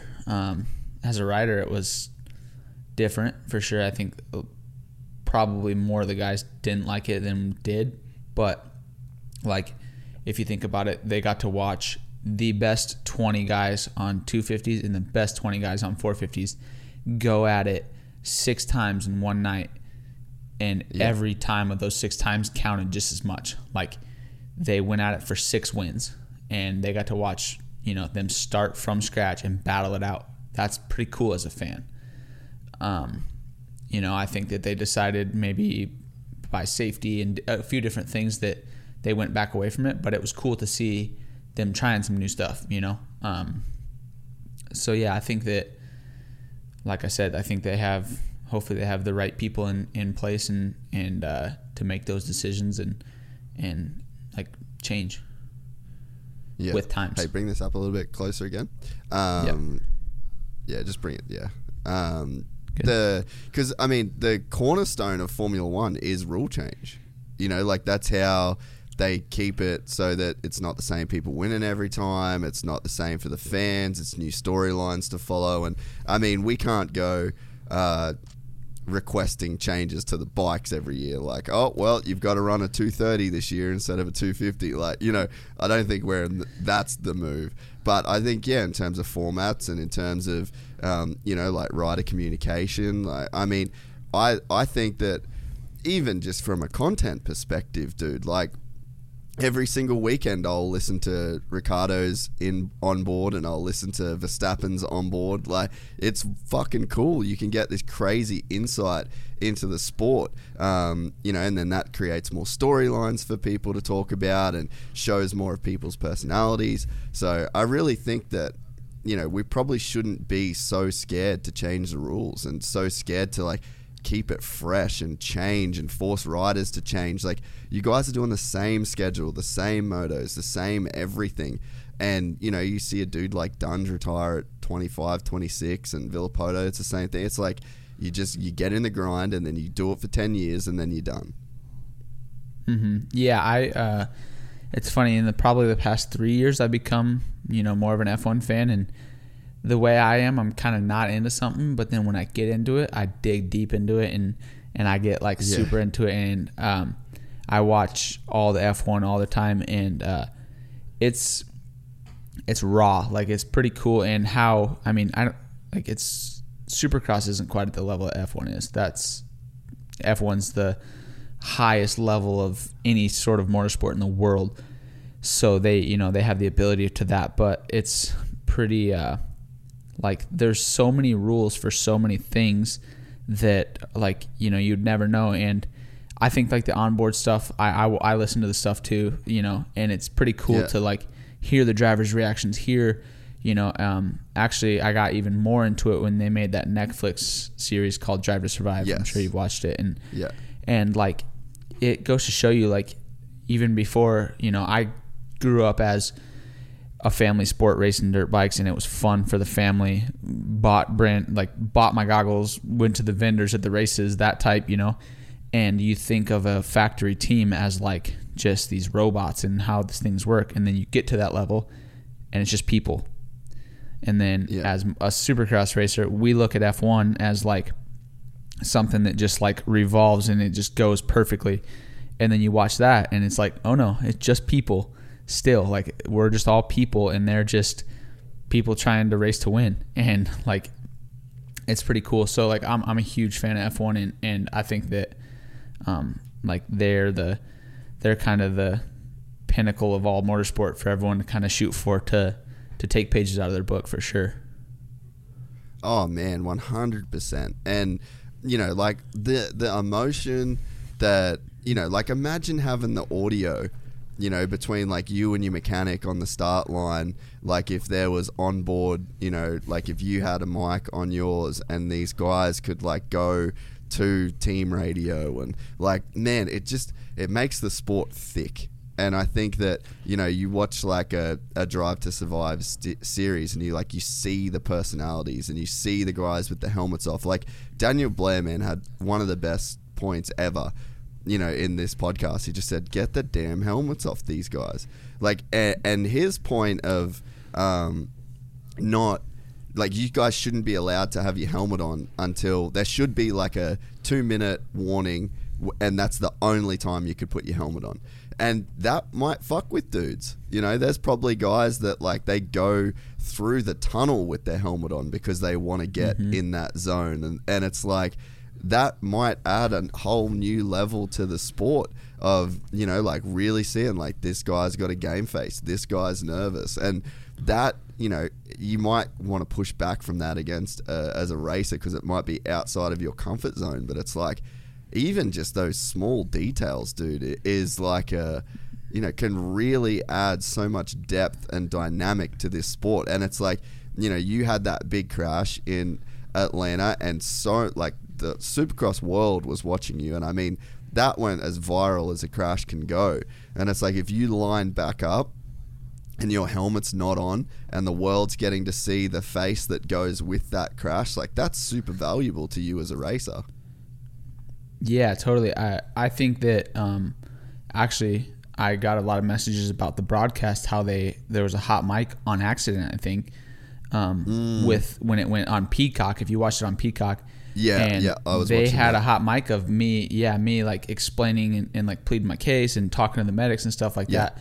And there was some backlash on it even too. And I was like, I thought it was pretty cool. Like, it was just straight up, it was as transparent as it could be. I'm all about transparency, especially with the fans. I try to be as transparent as I possibly can. I thought that was cool that people got to like hear and see what was going on down there. And there's obviously some stuff that we do that we keep close to ourselves because of trying to be better than your competition. And when I'm talking to my trainer, I don't want a hot mic. But like, I think some of that stuff's cool. Like, I even had when I hurt my knee in Paula, I crashed right in front of the mechanics area. I had to get lifted over the fence, and I had a incident with a camera. And what happened before it was no one saw, but it was me. I'm sure you saw it, like, get out of here with the camera, and so many people were so bummed about it.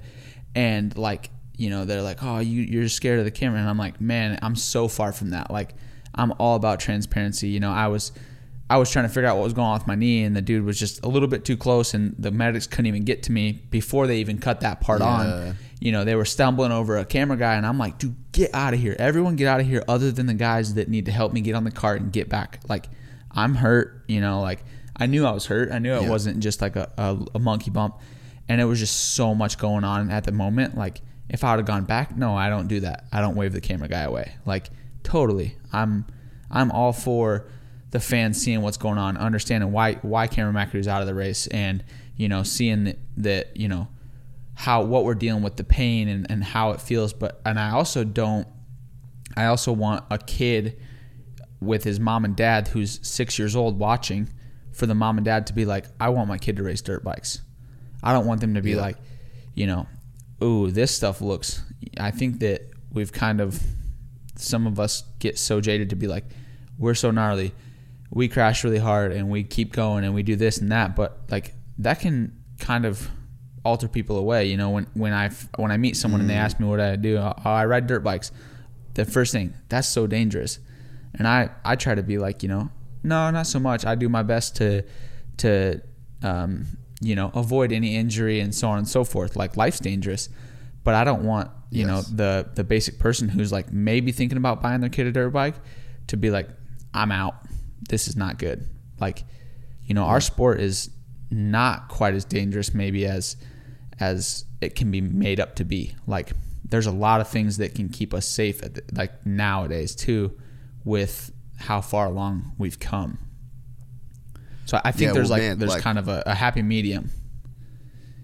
Oh, definitely. And I think that's one of the cool things about this sport, is the investment that companies will make into rider safety. Like, when you crashed at Atlanta, I mean, I said on our Supercross Companion, I was like, well, there's the best ad in the world for the new Bell Moto 10. I was like, that should not happen. You should not be able to crash like that and your brain still be okay. So the investment that these companies are making into safety is insane.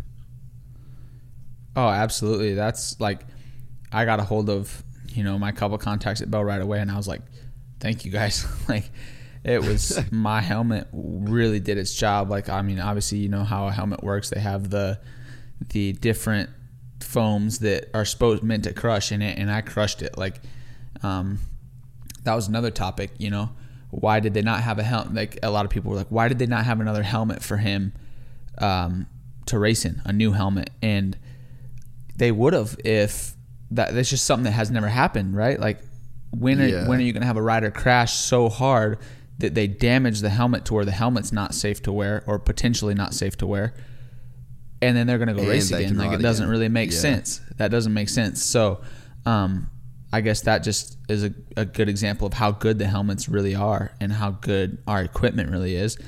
So yeah, like, that's another thing. I want to show the people who are maybe thinking about, you know, getting into our sport and coming in, that there's a lot of good. Like, it's not, you know, we're not always banged up, and we do go through a lot, especially as a professional racer. Like, not everyone that's going to go buy a dirt bike and ride it and, you know, is going to become a professional racer, and that's fine. Like, dirt bikes are for fun. Like, that's why I still race too. Like, so yeah, like, I try to do the best at setting how real it is, you know. I try to be as transparent with what I deal with, and like, going back to talking about, you know, being like the fans and seeing the riders and stuff, and like, we're just people, like we all are, you know. So like, when you can look a fan in the eyes and talk to them, and they just realize, man, like, this guy, I try to put myself, like, we're all on the same level, you know, but I just race dirt bikes for a living, and, you know, so like, that's I think when a fan can connect with the racers like that, it brings them closer to our sport. Oh, definitely. And I think too, man, like, I was. It's funny. So I've had a bit of a roller coaster with the sport in that sense. Like I've spoken about it before, about watching Andrew McFarlane pass away. He was like a really good friend of mine, and I saw a bunch of guys get hurt at one time, and like honestly, it made me surf and play golf. So I spent the whole time I lived in America, I rode a dirt bike like 3 times. So the 12-year-old in me completely hates my guts now because I never rode any of the sick tracks that I spent my whole life frothing over. But it like fucked with my head, you know. I was like, this shit's just not worth it. And then, you know, I would tell people like I'd never let my kid race, I'd never get my kid into dirt bikes. And I've just had the biggest shift from it because on so many levels, it's like, you know, I went and raced Manjimup. We drove 5 days, like 4 days there and 4 days back to go and do this race that was super gnarly. I trained for it. I was eating good. I was with my best friend to do it. Like we made it was like a sick work trip. And then all the other stuff that we do, like my dad preps my bikes for racing. I'm 33 years old, and I'm still best friends with my dad because of dirt bikes. Do I have other shit to talk to my dad about? Not really. So it's like there's so many elements that moto is kind of like worth that. I will break a hip every now and again to have that connection with my dad and to have something that gets me out of bed every day to like try and, you know, keep my fitness good. There's something there that makes me not want to go and party and be a dickhead on the weekends. And then, you know, to the point of I've been able to operate motor vehicles my entire life. I've been able to drive a car since I was a kid. I've never been in a car accident, again, touch wood. But it's like these are all skills that are developed by me being a dirt bike kid and understanding motors and understanding like, I mean, dude, have you ever been in a car with a chick driving and you're just like, man, you've never crashed anything before because you do not understand how fucking bad it hurts and how much it sucks to be in the hospital. And it's like we have this like level of respect because of moto. Yeah, totally. Like I think that's kind of why, like, where I try and share my end of my story because growing up, like I wasn't a top amateur prospect. I wasn't, you know, we would do everything we could to make it to Loretta's. But all my memories as a kid are with my family going to the local races, going to a qualifier. If we were able to qualify for Loretta's, like that was my dad's week vacation. Like we would go to Loretta's and like some of my best childhood memories are at the track with my family. Like, and up until I was 17 years old, racing professional motocross for a career wasn't even really a thing. You know, I always dreamed of it as a kid. Like when you race dirt bikes and that's what you love to do, you dream to be the best at it. And, you know, but like it just wasn't even really in the cards. It wasn't something that was even seemed to be achievable. Like I guess it wasn't even thought about because I lived in Iowa. And if you're familiar with the states, in Iowa, it snows 6 months a year. So I went to public school, lived in Iowa, and we had dirt bikes for fun. That's the only reason. And my mom, my dad, everyone, they were fully into it. You know, like we had everything they could do for us and they loved it. We loved it. My sister, she raced growing up and, like it was so just for the love of it. And it, you know, it turned into being able to be a career for me. But yeah, like it's just when I have kids, I'll for sure let them have the opportunity to race a dirt bike. I'm not gonna push it on them. I'm not gonna say you're gonna become a professional racer because of I was a racer and I did X, Y, and Z in my career. That has nothing to do with my kids, right? But for sure, I would always recommend anyone if they have the opportunity to do it. Yeah, man. No, I completely agree. And like, man, me and my brother texted me at 6 a.m. this morning. Hey, man, where are we riding this weekend? And it's just, you know, like Ronan here, he's the producer in Australia. Him and his brother's the same. We're going racing next weekend. His dad's going to drive the caravan there. Like, you know, and Loretta's is such a cool example of that. I mean, I'm sure there's a big percentage of dickhead parents at Loretta's that are like pushing their kids way too hard, and it's like a probably point of diminishing returns. But I mean, I bet there's some amazing memories that go down at Loretta's for the, you know, like the kid that's going to get 39th place in the C class and is just like so happy to be there. And to be able to like have an outlet to cultivate those kind of memories with your kid, and it's been like one of the guiding things through my entire life. Yeah, I absolutely. And like, I was that kid that, you know, was 20 something that Loretta's in, and it was just so cool. Like, all the people locally thought it was so awesome that I qualified for Loretta's, you know? And so like, even that's how I kind of try and share that part of my story too, because even if you are 14 and you are that 25th place kid at Loretta's, like, if you want to make it happen, go make it happen. If you have the support behind you, like, you can. It's not possible. It's not easy. And even if you're, you know, Adam Cincerello on a super mini winning everything by 20 seconds, it wasn't easy for him either. Like, there's multiple ways to go through it. But just seeing the families and stuff, even now, I just went to Loretta's this past week, the first time since I've turned pro.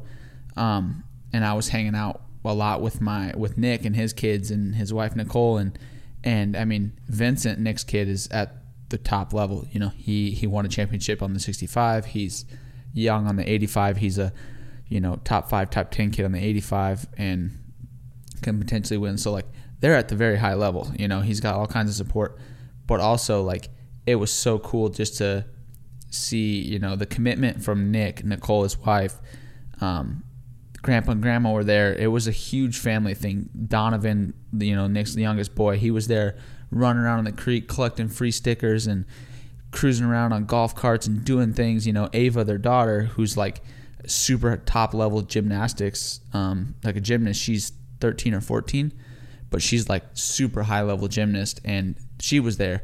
You know, it was just cool to see. Like, it was really a family, you know, they were just making family memories together. And like, I aspire to try and be like that as I grow older too, because like, Nick's such a cool example for me, because his kid is at the top level. Like, there is pressure for Vincent, you know, and Nick does so well at, you know, even if Vincent doesn't do maybe the best or whatever in a moto, like, it's cool to see them interact and you know, them talk about it and not be a freak out thing. You know, it's cool. Like, even for the kids at the top that are the best kids in the world racing Loretta's, most of them are in a camper, their family's there. It's such a family thing that it's just awesome.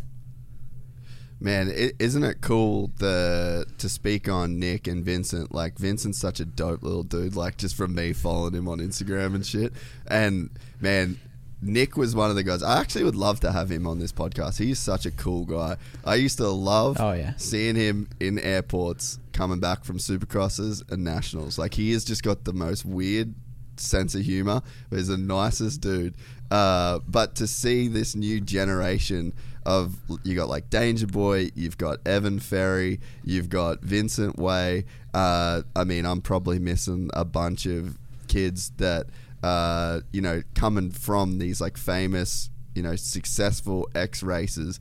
And I mean, you see a guy like Nick, dude, he's coaching you, he's training AC, and then to apply that knowledge to his kid, but also to have the knowledge of, because I think of, I mean, there's a ton of examples. Obviously, won't name names, but you hear guys now, like even top dudes, like top 450 guys, where just like you just hear constantly, his dad's just a fucking idiot, and he just like ruins the guy's program. Like, it could be so good if his dad wasn't such a dickhead, but it's like his dad never went through what a pro rider went through, and then there's probably a part of the ego there where his dad feels like he made it on a factory team, even though he's not riding the bike. And to have a guy like, to be Vincent or to be Evan Ferry or to be Danger Boy, and to have a dad that's got the perspective of the good, bad, and the ugly, and to know exactly how it feels. And like, even, you know, Will Hahn yesterday working with Barsha, he's like, if he says he's too tired on Monday, like, I get it. I know what too tired on a Monday feels like after a 450 national. So that new generation of kids like of Vincent and Danger Boy and Evan Ferry. I mean, man, we're in for a bit of a treat, I think. Yeah, for sure. I mean, the amount of knowledge that Vincent has access to at his age right now is, there's no way you can understand it probably if it's your dad, because like, you know how it is when you're 11 years old, like, what can my dad tell me? But like, it's crazy. And like the way Nick is as a person is like something to look up to. You know, he, like, I've never seen him treat anyone differently based on who they are, what they are, what they do. Like, he is so genuinely a good dude to everyone. And it's also cool to see, you know, Vincent has his own personality. Like, Nick has a personality, and Vincent has his own personality, and Nick lets him have that personality. And, you know, like, for instance, I'm sure you saw the video of Vincent doing the number one down the start straight at Loretta's when he pulled the whole shot this year. And, like, I was like, that was sweet, dude, right? Yeah, and, like, and then Nick was like, oh, man, like, if you're going to do that, you got to back it up, dude. Like, you know, because he sent it. He had a little crash, you know, and, like, Nick, that's not Nick's, you know, that's not Nick's style. But, like, it is Vince. Like, Vince was like, I had to throw it up. Like, I was 2 bike lengths ahead. It was sweet, right? So, like, it's cool to see their kid, like, you know, the kids have a different personality, and, you know, and like Nick, just the way they kind of navigate through it, it's really cool. Like, it's impressive.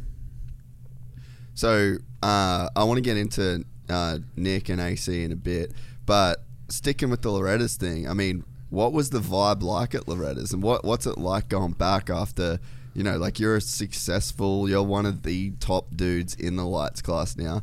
What was it like going back there and seeing, you know, Loretta's 2021 as opposed to your last, was it 16 was your last year?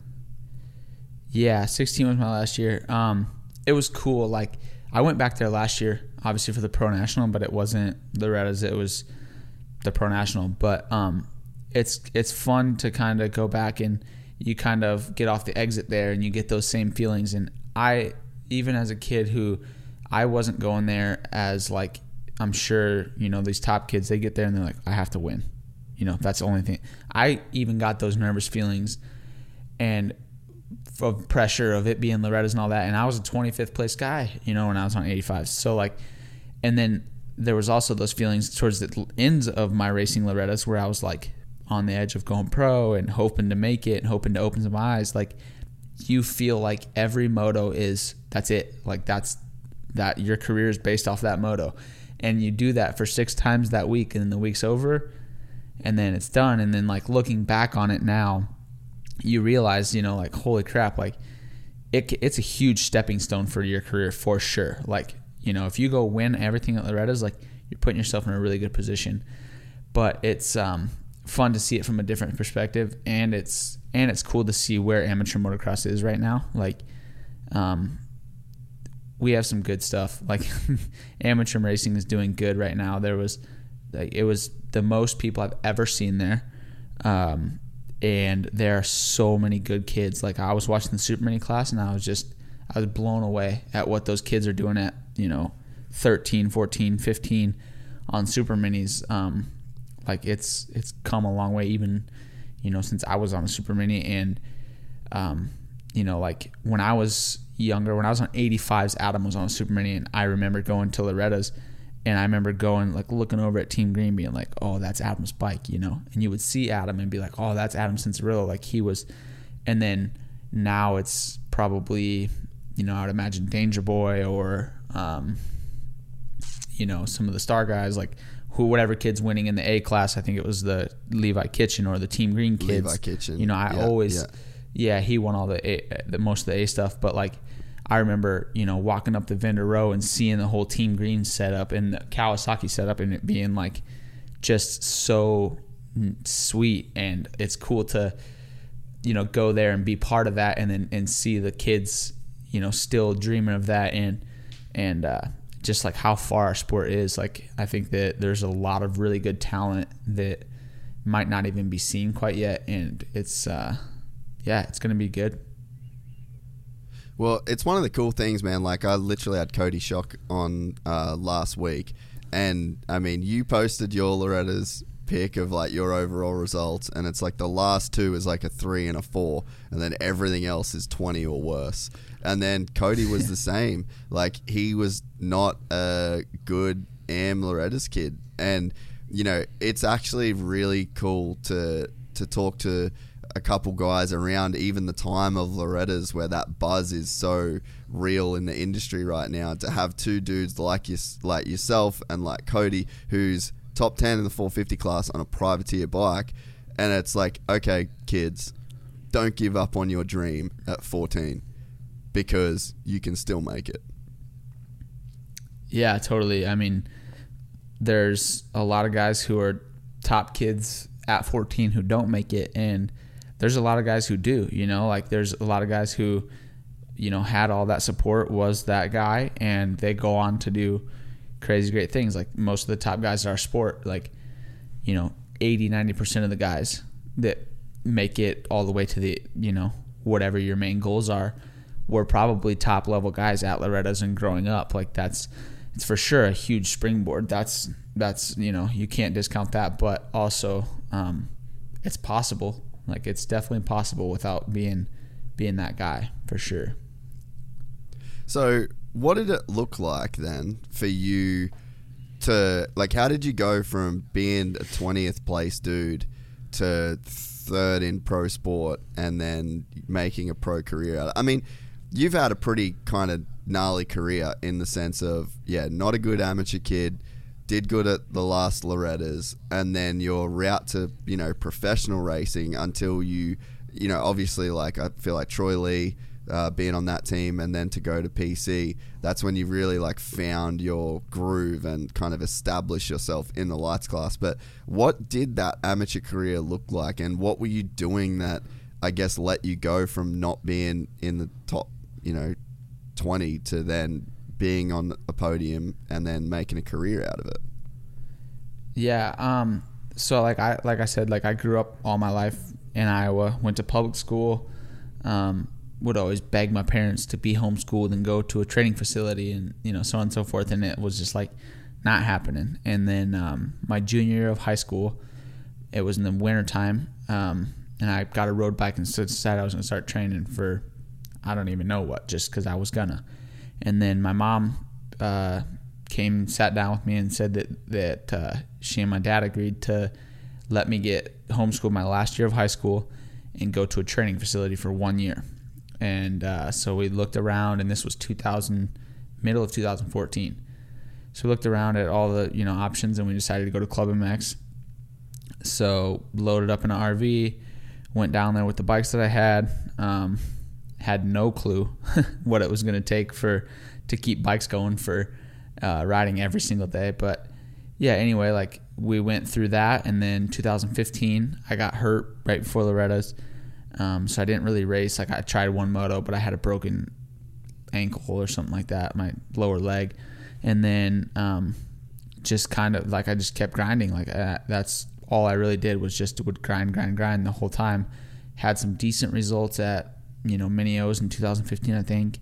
And then spring nationals, like the Freestone and Daytona of 2016, I got hooked up with Moto Concepts, Tony Alessi and Mike Genova, and they helped me there. And then, you know, Genova was like, I like this kid, and so decided to give me some support through Monster Cup 2016.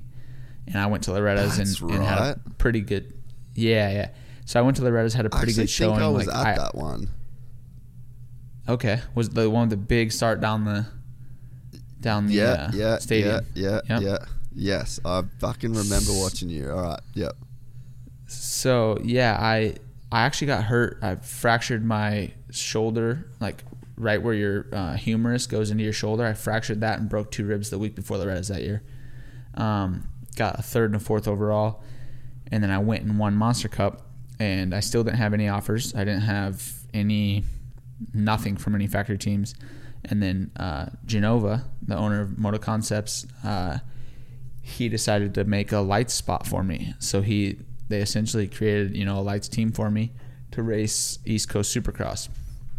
And then so that was September before Monster Cup. was the first time I'd ever rode a Supercross track, ever. And so I did Monster Cup, and then I just trained the off-season on Supercross. And then three rounds into Supercross, a few of the Geico guys got hurt, and they reached out and wanted me to fill in. And then, actually Genova kind of helped me with my deal through Geico about he was basically like, the only way I'll let him go for the rest of the Supercross is if you guys make it worth it for him and give him an opportunity. So we worked some stuff out, made that happen, and I had the rest of Supercross 2017, and then outdoors of 2017, and then a full year of 18 with Geico. Yeah. So I raced a couple races on Supercross for them, and then I got hurt after the second round of outdoors and didn't race any of the 2017 outdoors. And then going into 2018, I just had my normal off season, and then I got collected with another rider in the first round of Supercross 2018 and broke my hand. Raced a couple with that, and then it broke worse, and then I basically had to sit out the rest of Supercross, and then came back in beginning of outdoors or mid outdoors, and struggled, just straight up didn't put the results down that I needed to continue with my ride. So I got let go at the end of 2018 from them, and I didn't really have any idea what I was going to do, where I was going to go.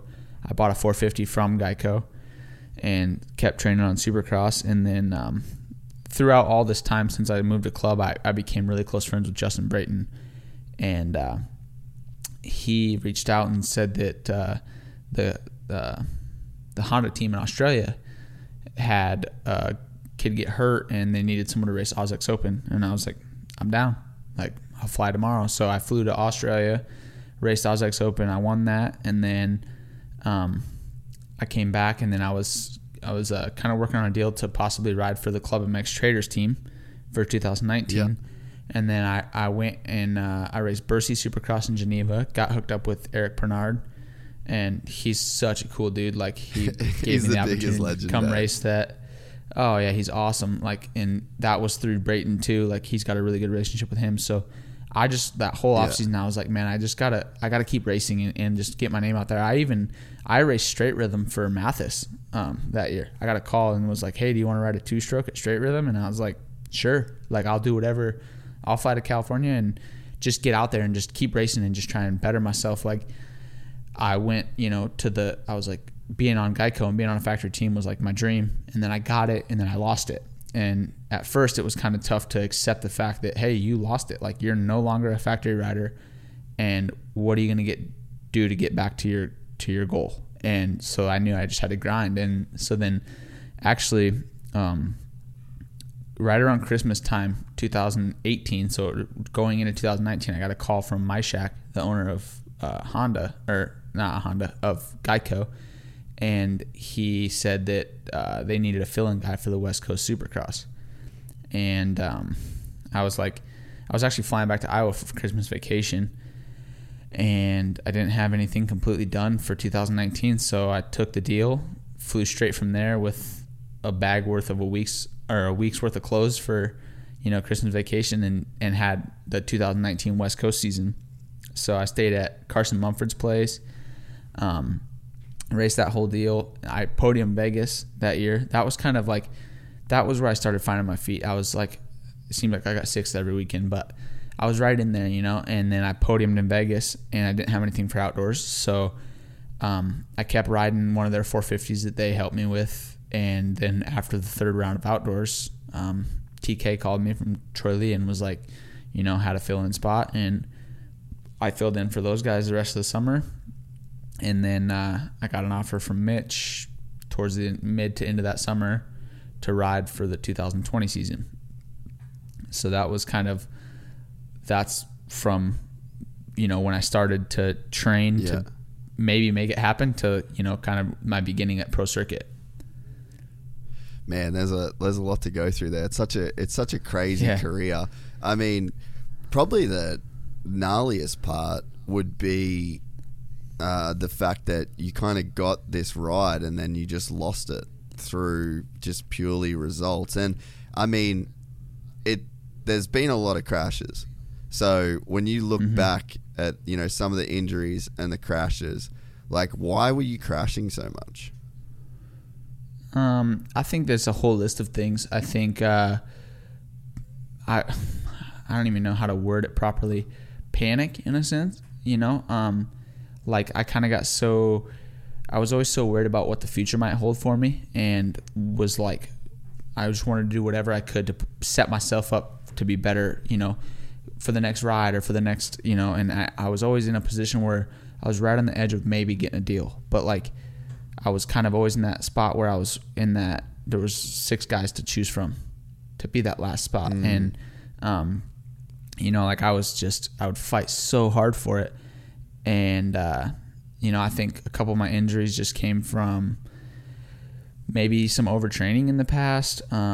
There's a list of things that it could be, but, like you were saying, when I lost my ride, like, that was a big, thing where, you know, I think it's hard to take responsibility for everything that's happened, but you have to. Like, you know, this crash wasn't my fault because of this, but like, if you got taken out, the reason you got taken out was because you put yourself in the position to be there in the pack to be around another rider to get taken out. So like, that's kind of the way I try to approach everything, is take full responsibility for whatever happens to me, because as a racer you have to.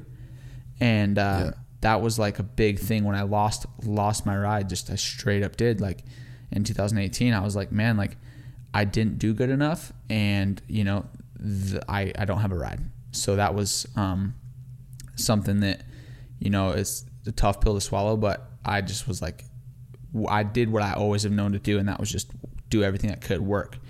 And so, like, I think I still try and do my best to live by that. Like, I mean, you know, now my first year with Pro Circuit was, you know, it was a little bit rocky. I got hurt right at the beginning of Supercross, collapsed my lung, and then, you know, towards the end in Salt Lake and stuff last year, I did pretty good, and then I raced the outdoor season and felt that I was, you know, a little bit mediocre last year outdoors.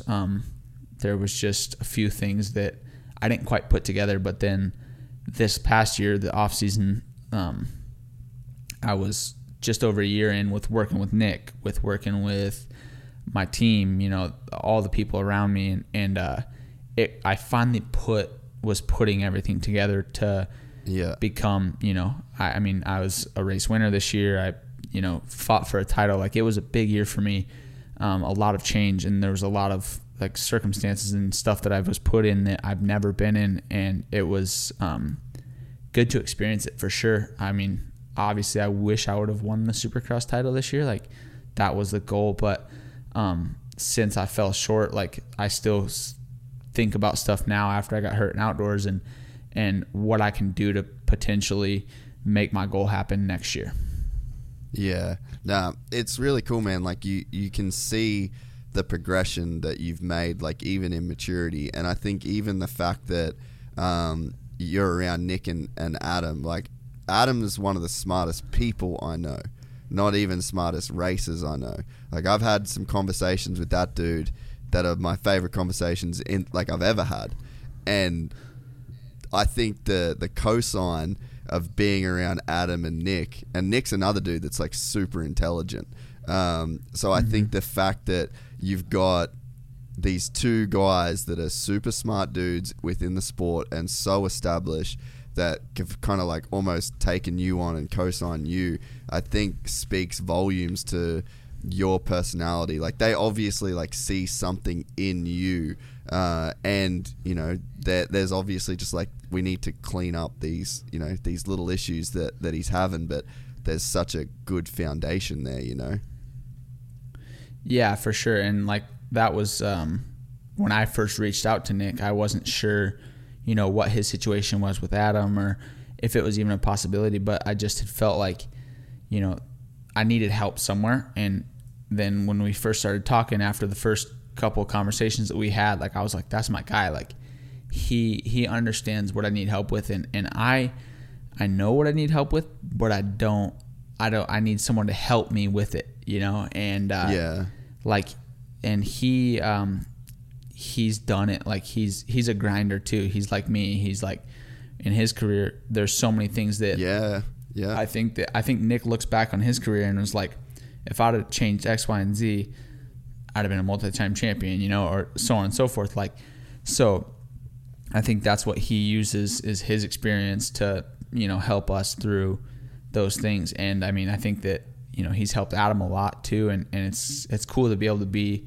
training partners with Adam. He's fought for championships, you know, been down to the last 5 minutes of winning a championship in Supercross, won tons of races and won an outdoor title on 250, you know, podium guy on a 450 now. Like he's one of the top level guys in our sport, and his experience and his knowledge is also nice to kind of, you know, take off of.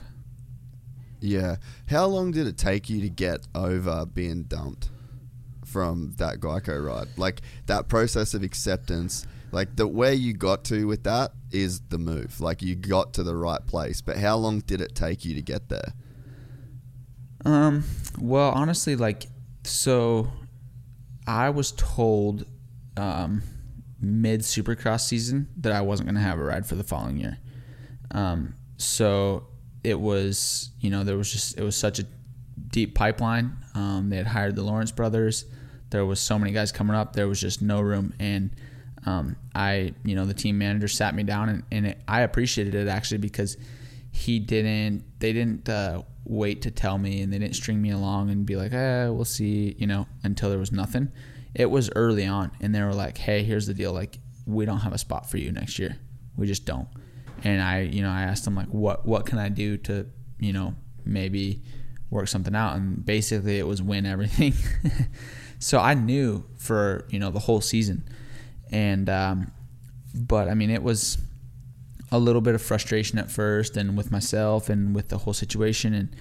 And like I said, I'm really close with Brayton, and it was, you know, I talked to him a few times, and it was basically just like, it's sink or swim. And that's kind of the way our sport is. Like I straight up bought the 450 that I had in South Carolina, that with a team bike.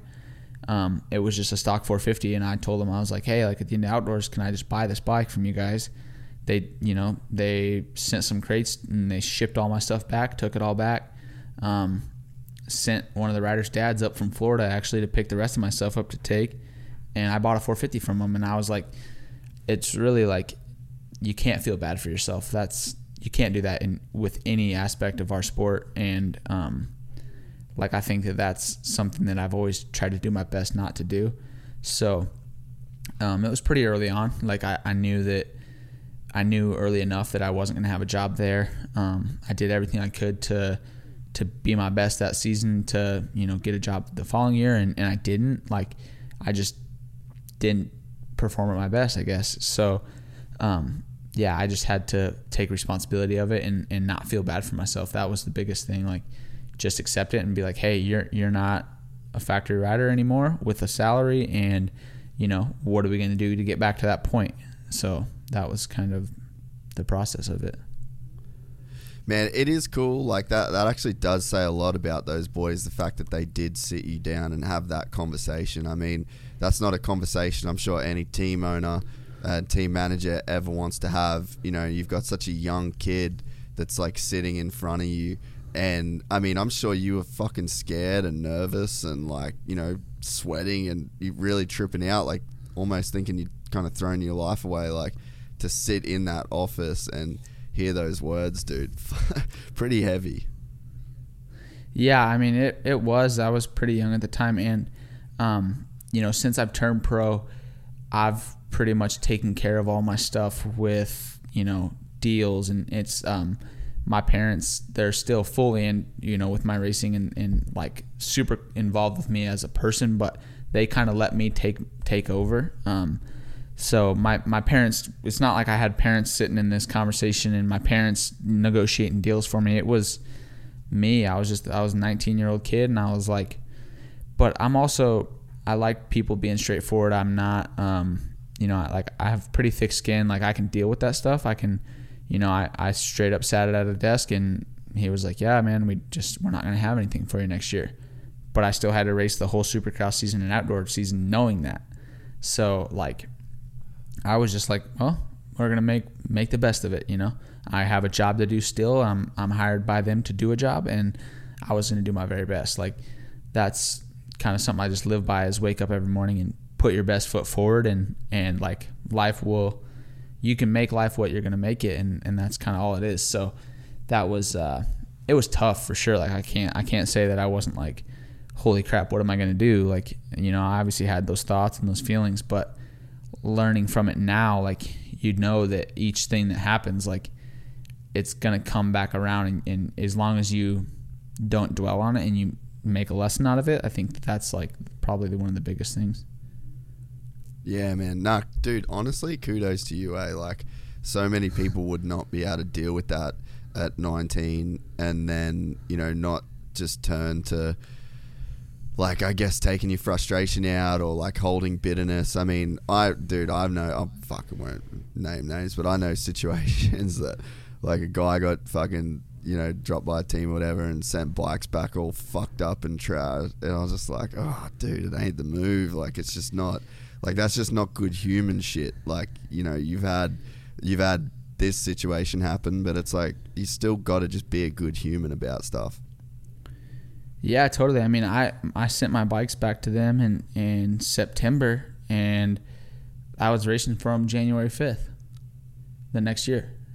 So like, I think that says a lot about how it worked. Like, I think that, I was as professional as I could be about it, and like, I still did my very best every time, and like, I appreciated what they did for me, and I get it. Like, it's a business. They're running a business. I'm running a business. I have a brand, and they had to do what was best for theirs, and they felt like, what we had wasn't the best. So, we ended up I ended up doing a full season with them again of Supercross. So, yeah, like, I had a good relationship with all those guys, and I still do. So, I think that's another thing that's like huge. Our industry is so small.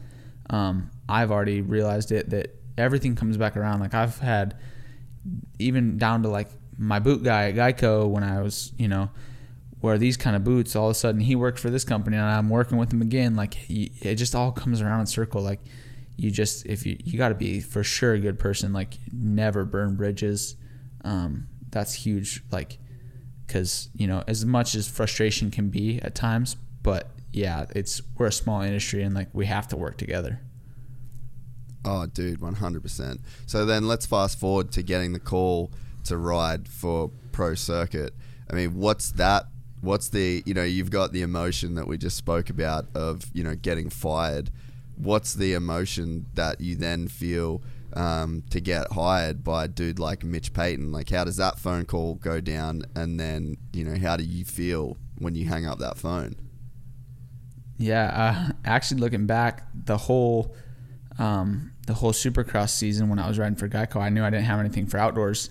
The Geico shop was just down the street from Pro Circuit, and I would leave the Geico shop and I'd drive down to Pro Circuit, and like, I'm sure people hear the stories of like going in and waiting to talk to Mitch and stuff like that, and it's real. That's what I did. I'd walk into the front thing, and the girl that works at the front, that in the front little office, I'd say, hey, can I talk to Mitch? And she'd walk back, and he'd be busy, he'd be in a meeting or whatever. Basically, he was like, he knew that I was there, and he didn't, and I walked into there multiple times a week and never spoke to him. One time I walked in and he was like, yeah, come back. And I went back there and I just, told him, I was like, hey, what do you, what can I do to ride for you this outdoor season? I don't have a job, and, I know that you might have a couple guys out, so on and so forth. And he was like, yeah, we'll see. I don't have anything for you right now. And like, but I would go in there and bang his door down like all the time.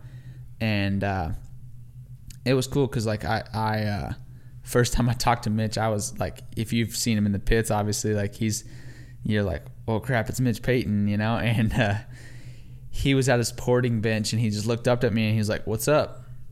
And I was just like, yeah. So like, I want to see what you've got. What's the potential of us working together? And like, I think he kind of poker faces it a little bit, and he just was like, went back to doing what he was doing, and I was just standing there like, what do I do? But it was cool. Like, then later on, he called me, and was like, hey, what do you got going on for next year? And we had some negotiations, and it was really straightforward, everything with the guys at Cowie.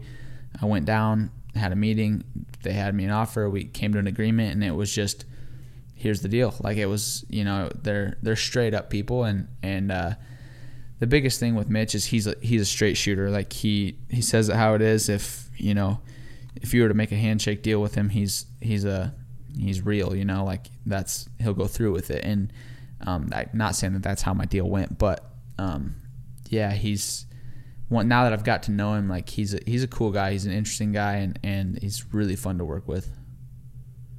Man, that personality, like that staunch guy that can sit at a porting bench and stare at you and just say, like, yeah, what's up? And then you can leave you feeling like so awkward and so exposed. Like, that is a real test of character, like to have a guy put you through that, and for you to go back there multiple times and to stay with it. Like, how many guys have gone into that office once and never had the balls to go back there?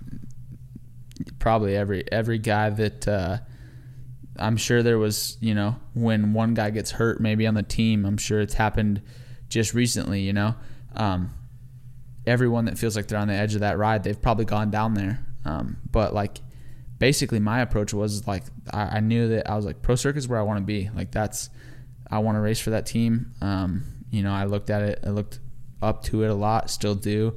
And I was like, what's the worst case? What are they going to do? Like, run me off? Like, put a sign out front that says I can't come in?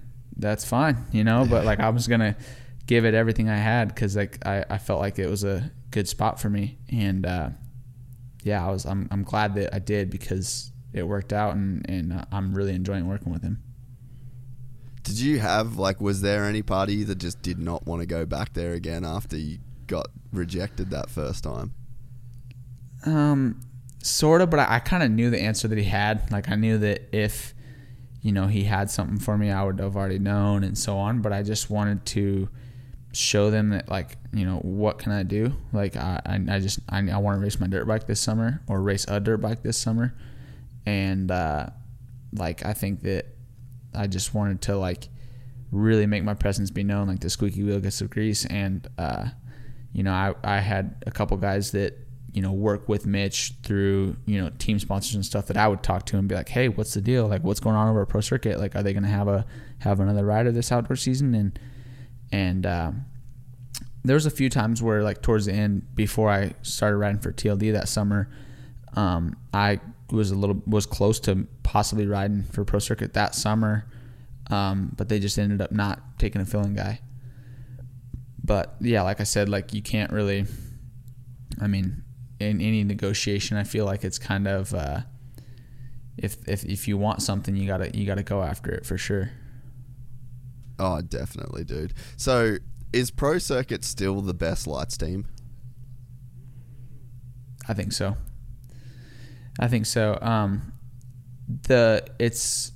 I haven't rode for all lights teams, but like, it's the best spot for me right now for sure. The core group of people that, like, we have that I work with they're pretty, like, they're just all so they're so driven, and I think that we've all got the same goal, which that goes with every race team. But the one thing I do respect big time is that Mitch has his guys, and he takes care of them, like the same guys for a lot of years, and there's everything goes in waves, and we haven't won a championship for a little while, and I think it's coming back around though. Like, I want to be the guy to bring it back to that level, and to win a championship for the team. After all of Mitch's success that he has had with the team in Kawasaki, that it'd be a huge honor, especially after a couple of rough years for us, to be the guy to make it happen again. Yeah, man, because my age growing up, like, for the era that I'm in, Pro Circuit was the only place that you could be as a guy coming out of amateurs. Like, if you had that PC deal you were almost guaranteed to win a championship. And, you know, from the outside perspective of just like a fan, you see a couple years go by without a championship, and then you're sitting here thinking like, oh, what's changed? Is like the team not as good anymore, or Kawasaki's not as good anymore, and you can make that case in your mind purely based off results. But like you said, I mean, this sport comes in waves, you know, and you've got like the Star Yamaha guys that are throwing down big money to get these amateur kids, and it's kind of a stance that Mitch has taken against spending that kind of cash on amateur kids. But it's like, you're right, the team's still the same team. It's the same group of guys. Yeah, for sure. And like I said, like now there's obviously a lot more competitiveness. I think, you know, it's not that Pro Circuit just going to dominate everything like in the past. Like even me growing up, you know, I remember watching a Vegas Supercross, and it was, I think, 1 through 5 in the lights class at the finale was Pro Circuit bikes. You know, now every team is so competitive, and there's, you know, there's so many brands at such a high level that it's good. It's good for our sport. Like, I think that, you know, and Mitch and the team and Kawasaki, they're working to evolve, like everyone is. And, you know, I think it's just, you know, one thing after another needs to add up to win a title still. Like, and now especially, like it's a lot of moving parts, and that's why, like, I feel honored to be, you know, one of those guys that they decided that they feel like can win a title and have hired me to do that. So that's it's exciting for sure. Like I want to do it. So is that kind of the difference, do you think, between, like, you kind of know at Geico or Star that there's like tiers of riders, but I feel like when you go to like Pro Circuit, it's like you're only getting hired to ride at Pro Circuit to win the championship. And it's like there's no development kind of roles at PC. It's like, I mean, you could maybe argue that Shimoda kind of like was that guy a little bit for them this year, just because like he's still super young. But it's like, yeah, man, you look in the past, it's like they're just hiring dudes that can and should win a championship. So when you get hired for Pro Circuit, does your mind automatically go to, shit, I'm getting paid to win a title? Yeah, I mean, I think that's one thing I really respect about the team, is that they treat everyone with the same expectations, the same goals, the same everything. I think that, you know, like if your goal isn't to win, then that's not, you know, that you're not probably the fit to work with Mitch. That's that was something that, you know, I almost struggled with in the past, is that maybe I didn't have that you know, expectation to be the winner. Like even when I rode as a filling guy on Geico, like if I went and got 5th, the team was stoked because like I'm the filling guy, you know.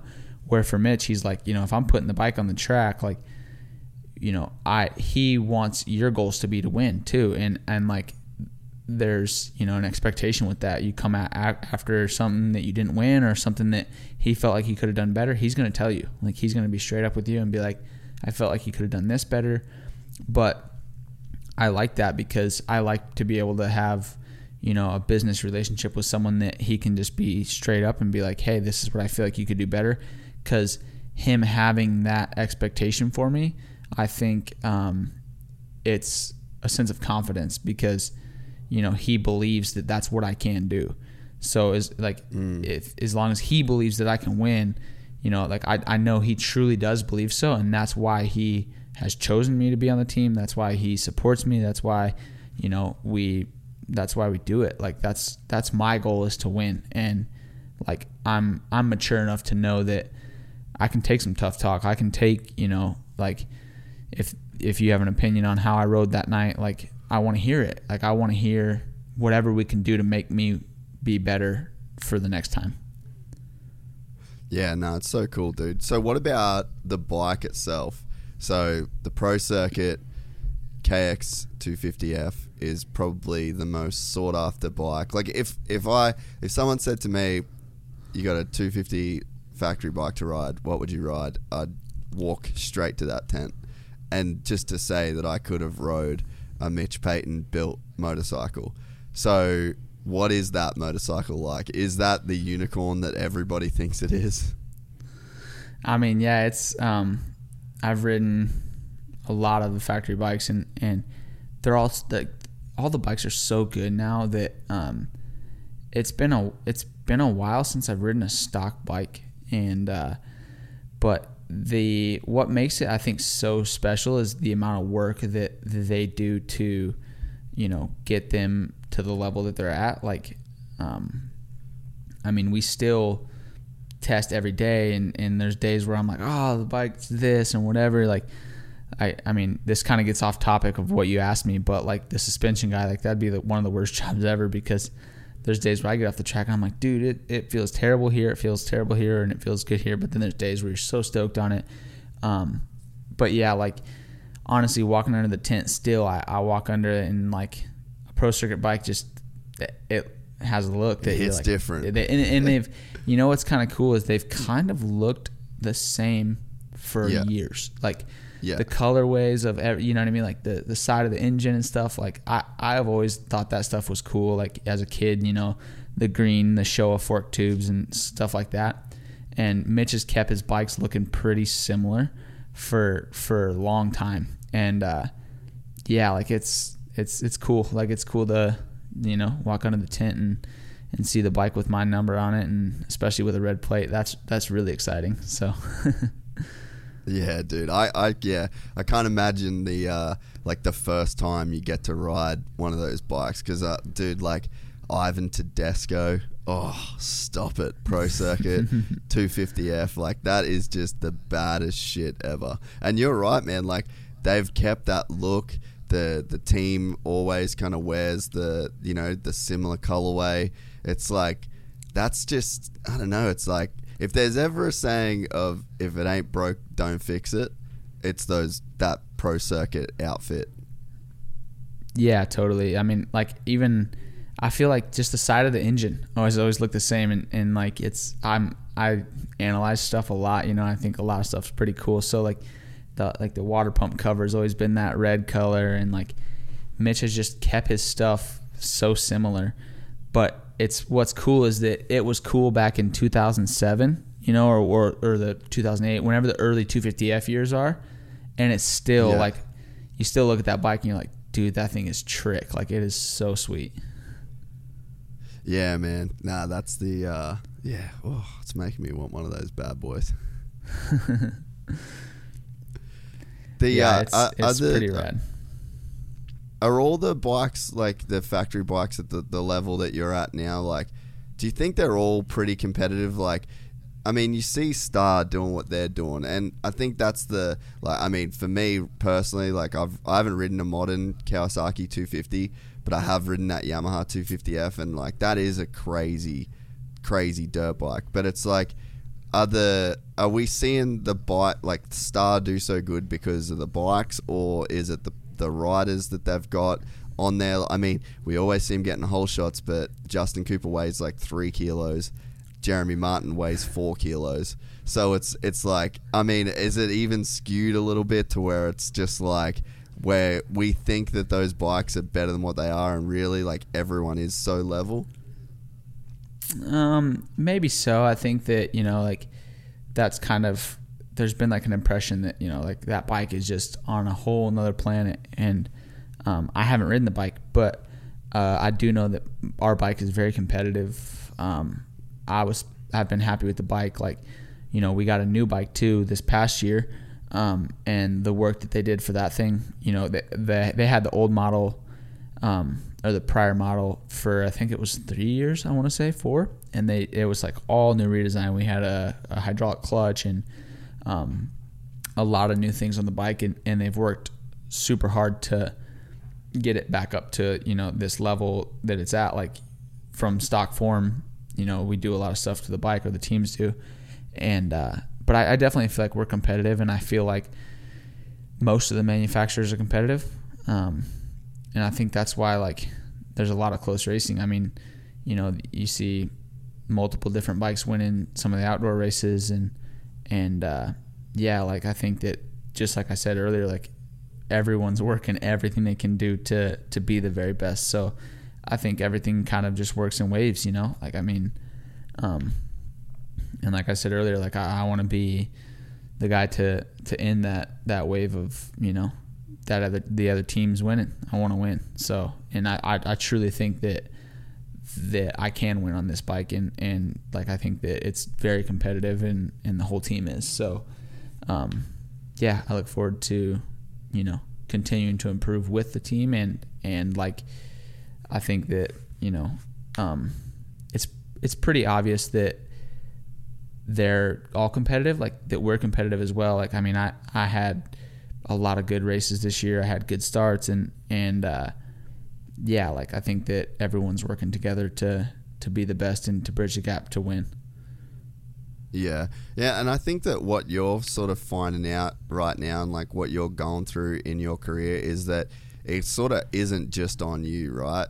Like there is this whole kind of team dynamic that comes together, and whether that's like your girlfriend, then, you know, the relationship that you got with Nick, and then AC, and then you've got the relationship with the team. It's like part of winning a championship is just not being the fastest guy, right?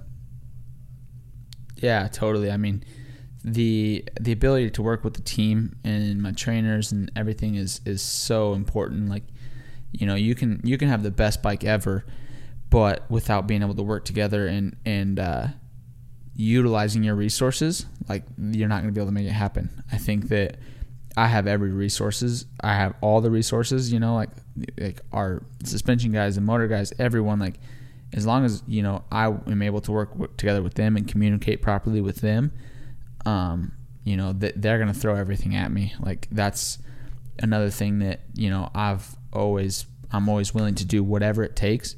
And I feel like my group of people around me are also willing to do whatever it takes. So that's super motivating too, to be able to, you know, when we're at the test track, like, they'll test till I'm happy. And that's like pretty motivating to you know, have people, the group of people in together with the same goal in mind and the same, you know, like the same end goal, basically. Yeah. So you get all that momentum and everything, and you're kind of grinding, and then you get an injury and it just stops, and you spend so much time focusing on moto. Like, it's just this lifestyle that you live. So when you get an injury like what you had, and you've got all this downtime, like, what stuff do you look towards? Like, what kind of keeps you going through those days? Like, what keeps you entertained? What other stuff are you getting into to sort of pass that time until it can go back into dirt bike mode, apart from therapy? Yeah, it's tough for me because I still try to see what I can do to be better, like on the dirt bike. It's so hard for me to go away from that, and like even on the race weekends, it's hard for me to watch. Like I don't enjoy sitting on my couch watching the races, but you better believe I have live timing up on my computer. I have the segments up on my phone, and I'm watching on the TV to see what each guy's doing or what's faster here or there. And Nick sends me videos from the track when he was there with AC to like, so I'm still trying to do my best to learn and to learn from what they're doing and learn what I can do better for my body and just everything that I can do to be ahead of, you know, like ahead of the 8 ball for next year. But also like during some of my downtime, actually my girlfriend's a country music singer. And she started to have some shows open back up since COVID and stuff. So I've traveled to a couple. I traveled to a music festival last weekend. She's had a few shows that I've gone to, and that's been kind of cool to kind of just see what she does. I've you know, when I'm full bore, like I'm not really able to go see, you know, her shows on the same weekend as my races are, and we kind of split off. And in the past year, like a lot of their stuff was canceled, so she was able to come to some of the races. So it's been cool to be able to go support her and see what their stuff's all about, and understand that industry a little bit too, which has been fun to kind of go do something else. But it's, you know, when you got an injury and like, you know, we're paid to be an athlete, like a lot of our days still taken up every single day of It might not be the first few weeks of grinding on a bicycle, but whether it's therapy for swelling, and I mean, I'm driving to Newport to get, different types of therapy done on my knee. Like, it's still a full-time job, and you have to take it that way. I'm still hired by the team to be the best athlete I can, and to be whatever I got to do to be, as ready as possible, as soon as possible. So like, I don't really approach it with like I got a bunch of downtime, I'm going to go hang and chill. Like, I want to be as far ahead of as I can be to where I'm super prepared for next year or for when the next time I'm on my bike is.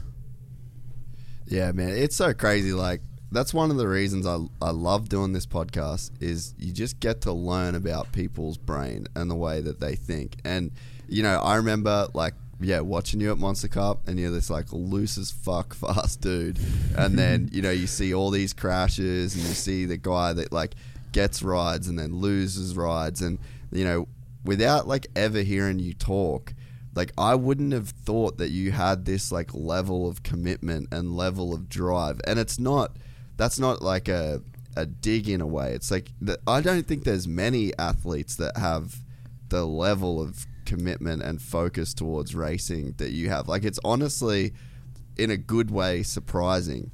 And especially because you're so young, and like, you've had to deal with so much adversity and setbacks at such a young age. And yeah, to see just the level of commitment that you have to your racing, I mean, it's pretty gnarly, dude. Well, thank you. I appreciate that. But yeah, I mean, I try not to like flaunt it, that how hard I work, or, talk about it. And it might honestly almost be to a downfall for me, because just of, building a brand, even like, I don't go tell everyone how hard I work. I don't, post about how hard I'm working.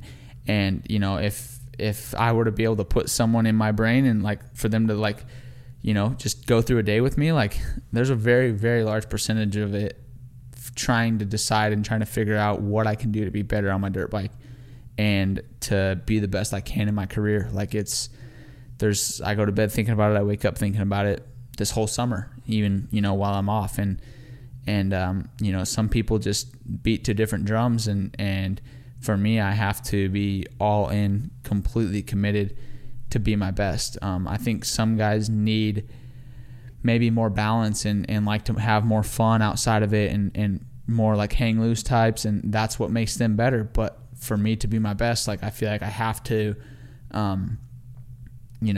do everything I possibly can to be my best. And like, there's so much thought that goes into it, and so much, sometimes I spin wheels even, and sometimes I think about stuff, and I'll text Nick, hey, what do you think about this? What do you think about that? And just trying to think of ideas of how I can just better myself. And sometimes, I don't come to much of a conclusion, but yeah, I think that, like, I'll never, at the end of my career, whether I completely reach my main goals and all of my goals, I promised myself that I'll never look back and be like, I left this stone unturned, or I'll never be a guy that's like, if I would have done this is how I would have done. You know what I mean? Like, I want to, like, no matter what happens, how it goes, like, whether I win 10 championships or, whatever, I want to look back and be like, hey, I did everything I could, and that's all I did. Yeah, dude. No, it's such a cool position, because there's not a lot of people that, even guys at the top level, like, they need other shit in their life. And I mean, one of the things that I've kind of learned in my own life is that, are you a big reader? Do you like to read much? Not a lot. I like to listen to podcasts because I can. Yeah. Okay. I've always like not liked reading in school and everything, so it's better for me to listen. Like, I like to listen to a lot of Joe Rogan's podcasts, just with like other super high level people that I respect, or what I think is high level. Yeah. Just to kind of hear what their mindset is, and just kind of take little clips out of, different things to be better as a, my career, my job, and as a person. Yeah. Well, I've got a couple cool audiobooks to that you just from like listening to you talk for the last couple hours. So one that you should listen to is Atomic Habits by James Clear. That was a book that like pretty much just changed my life around the concept of just goals and making habits. And I can text you if you want. Okay, yeah, text me. I was gonna make a note. Okay. Yeah, no, it's unreal. So one of the things that he talks about in this book is that like the goal is kind of pointless in terms of like if that's the thing that you're focusing on. So, you know, you're on a start line and there's 20 dudes in that main event and you all have the goal of winning the race, but only one person wins and 19 people lose. So if 20 people have a goal and one gets that goal, then obviously the goal doesn't really mean jack shit.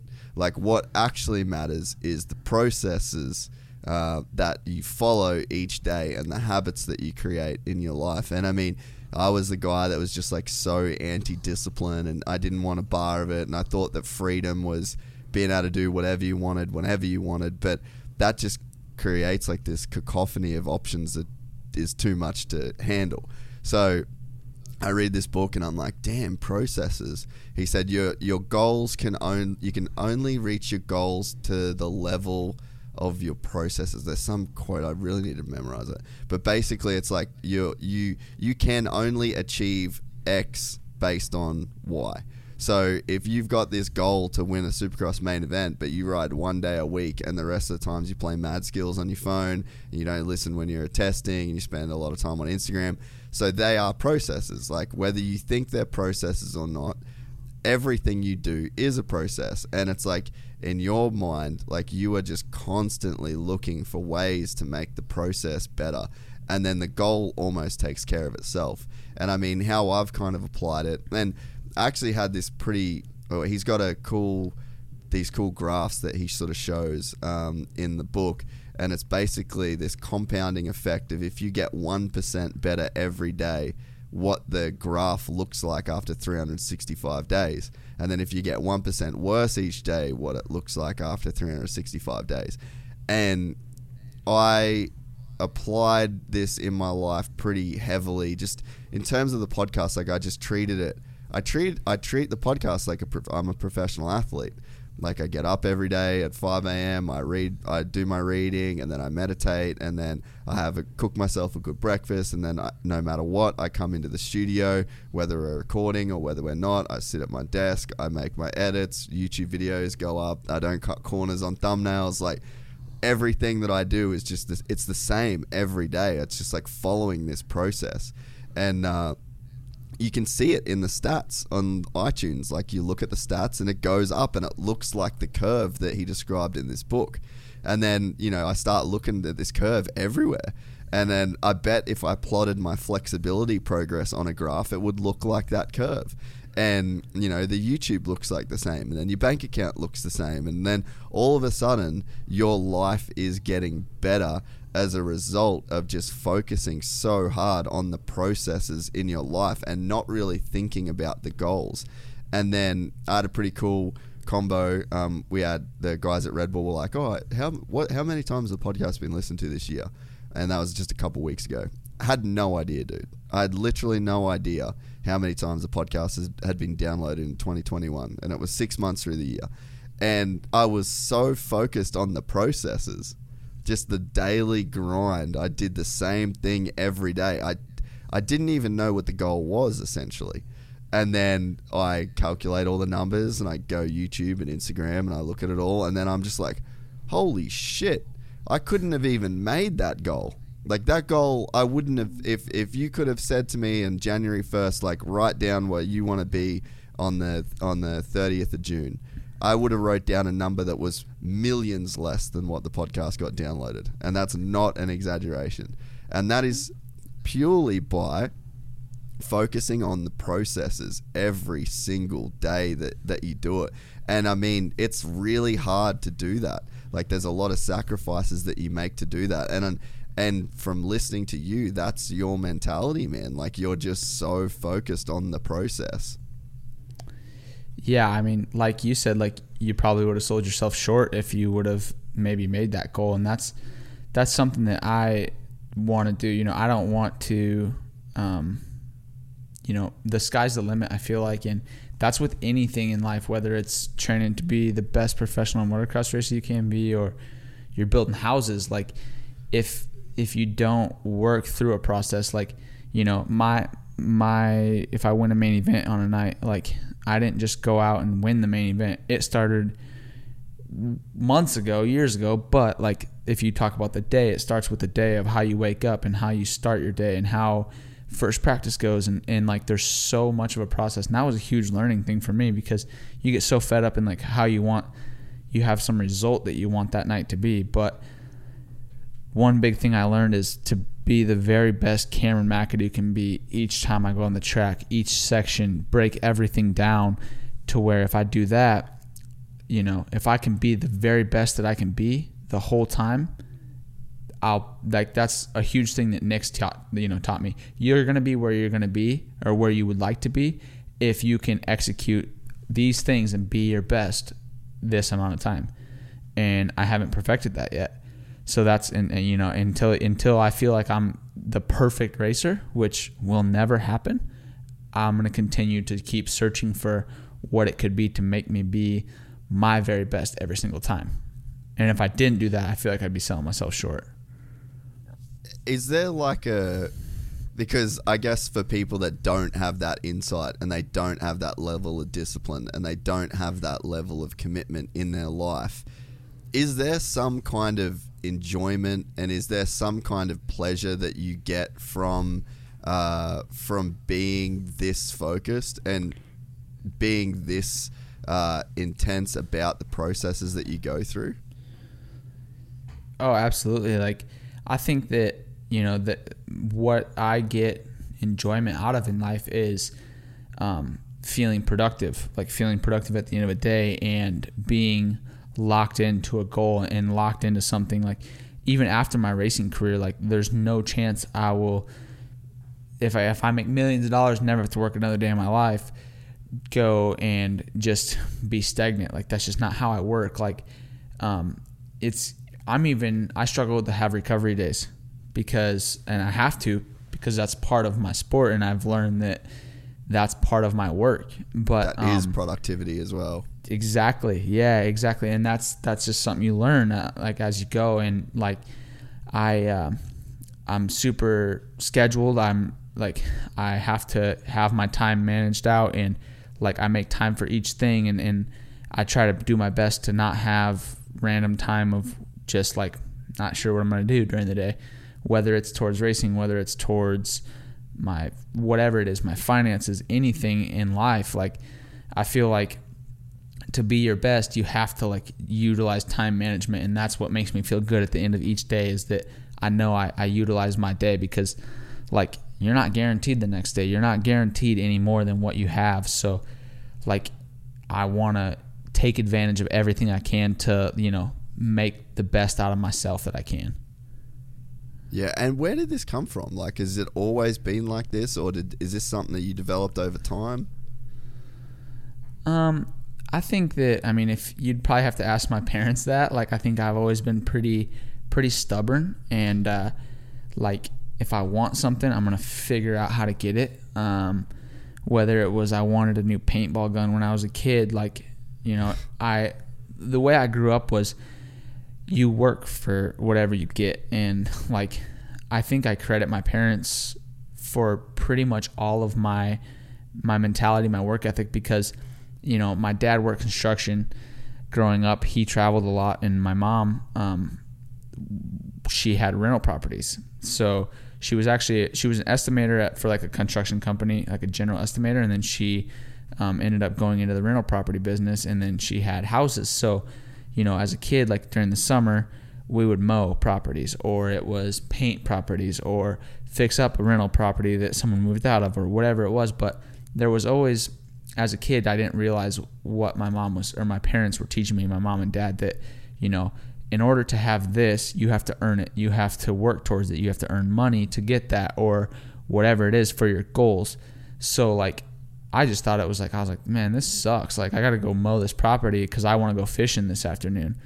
But like, my mom would take us fishing, but before we did that, we would go do all these things to finish work. So like, it was just kind of instilled in my sister and I, like growing up, as that, you know, you have to work for things, and like nothing comes easy. And I think there was also like, I was never allowed to feel entitled.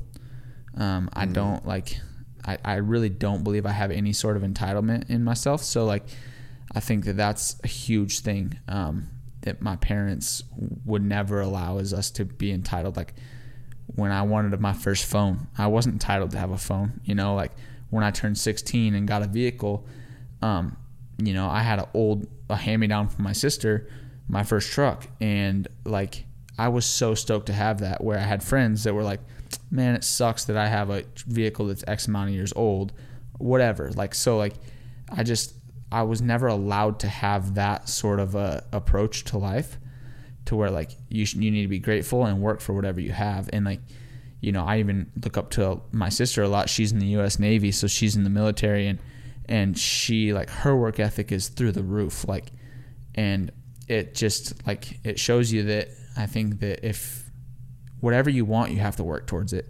Anyone who is a successful business person or successful in whatever their idea of success is, 99% of the time it was worked for, and they still work. Like, billionaires still wake up at 5 a.m. and work till whatever time p.m. Like, they don't hang out because they're worth billions and on a yacht. Like, there's a reason they're like that, and they stay like that forever.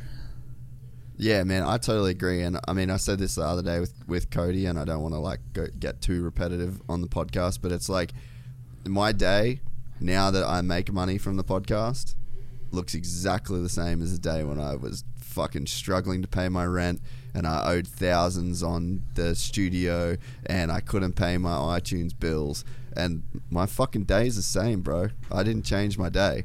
The outcome changed, but that changed over time, and it changed as a result of work. Like, there was no, you know, there's no like, oh cool, I'm getting paid from this now. Like, all right, life's different. It's almost harder the more that you have. And it's like, it sort of feels like the more you get, the more you got to like fight to kind of stay there. Oh, absolutely. Like, that's so true.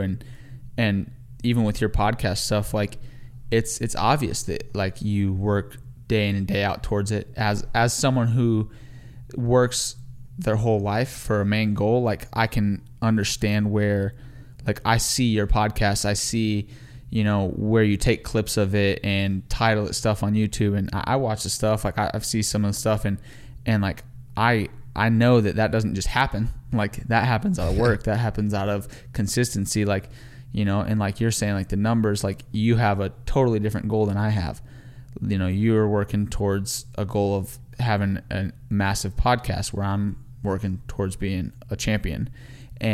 But there's a process of it in both ways. And like you were saying about how it gets harder, like, it really does. Like, once you get a job as a factory racer, and, you know, you get a salary, and then you have success and your salary gets higher, and then expectations get higher, and expectations get higher from the team, from your sponsors, from yourself. You know, you've won, you've done this, and you expect more out of yourself. And so, like, it never gets easy.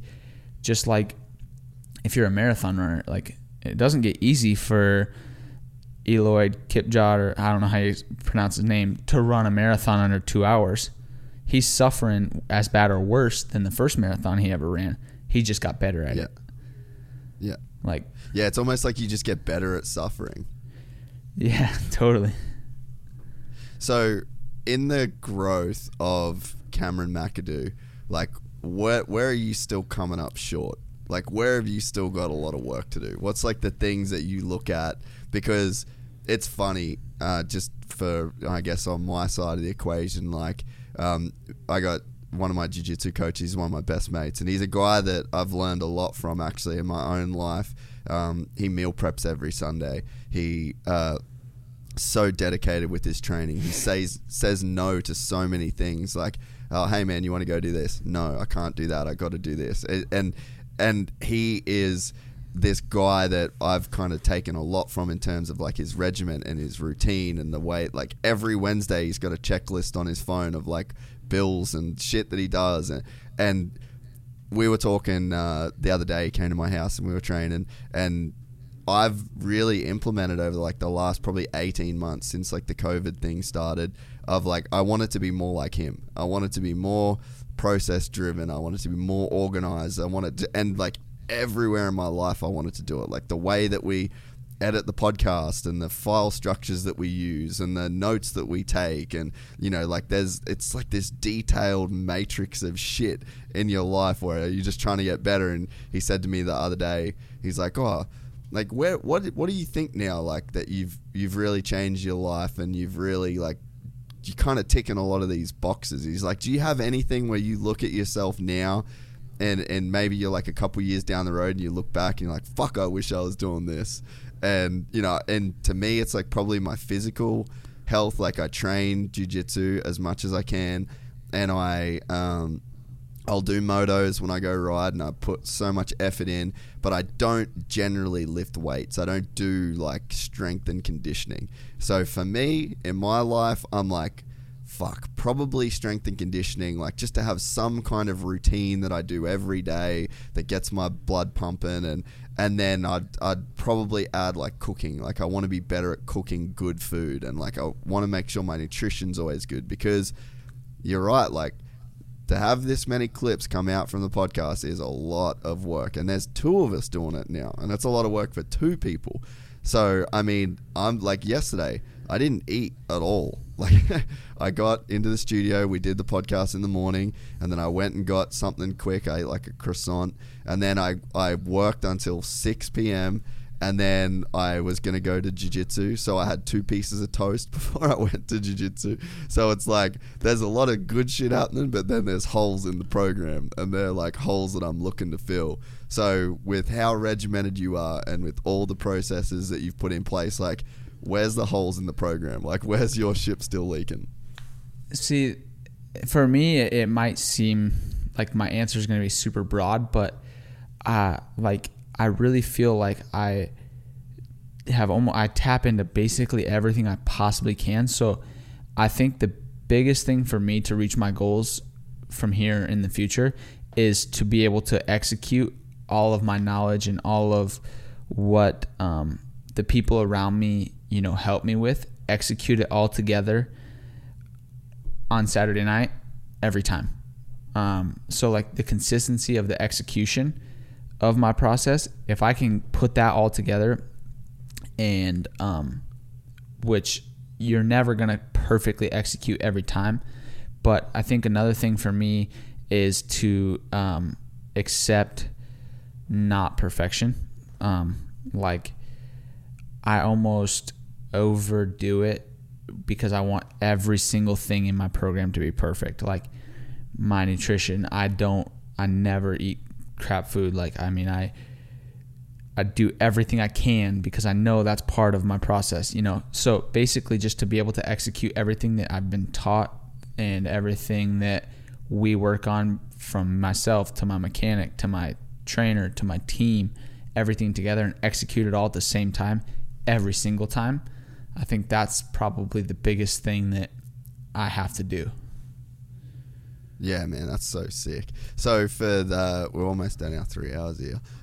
For the kids out there that were kind of like you and didn't have the rides and didn't have the results, and you know, but sort of want to be where you are at some point in their career, like what should a kid that's 14 listening to this, struggling, do to give himself the best chance of making it in the way that you've made it in your career? I think like the biggest thing is, I would say to call it a program, or what you believe in is going to be what's going to make you successful. And whatever that is, just go towards that with everything you have. Like for me, it was when I first started training at Club MX, like maybe every single thing in each program isn't what's perfect, but that was the program that I committed to, and I believe that was what was best for me. So I did every single thing in that process of the program to become, as best as I could be. And that's what I still do now. Like each thing, like whatever you're doing, commit to it and do it as best as you possibly can every single time, whether it's every workout, whether it's every time you ride, whether it's every time you work on your bike because you don't have a mechanic, or every part of your program to reach your main goal. If you're a racer and your main goal is to race professionally, or if it's to qualify for Loretta's, or if it's to win championships on a 450, like I think each person has to approach it the same way. Like the kid, or maybe a guy who's trying to, like, if they can't make a main event, or they're a 50th place guy in practice, in order for them to get to make a main event, they have to do like the same work as one of us to win championships. But it's just a different level of where you're at, if that makes sense. And so definitely. It's like there's no just trying to like put that in a nutshell for you. It's like there's no requirement based on where you're at. So if you're like a 50th place guy, then it's not like you have to do the work of a 40th place guy to try and go up the rank. It's like you've always got to do the work of the first place guy. Like you have to do what you can in your mind with what you've got to do the Ryan Dungey style shit, or to do the Cameron Mcadoo style shit. And I'm sure like, that Club MX thing for you, like I'm sure when you went there and to just have like a couple bikes and to not have a mechanic and to not have the equipment, that was probably like way harder for you than so many more people that were there. And I think probably like a really big part of it, and I'm assuming that you just didn't let the things that you didn't have deter you from the things that you wanted to have.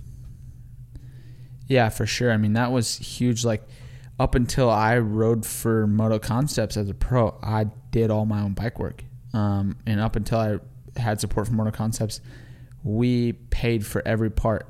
My parents, or I raced A class at the time, so I would go race local races in South Carolina to make money to work on my bike. So like I also kind of have that understanding of that part of it, but I didn't. I was around people who had mechanics and stuff, but I didn't like look at them and be like, oh man, I don't have that, so I can't do this. Like it was just the position I was in, and I was going to take whatever I had in the position I was in and the amount of support that I had and do everything I could with it. Like, because my parents, it was a huge commitment for them financially. I didn't grow up with super rich parents. They were well enough that they could support me racing a dirt bike, but it was everything they had.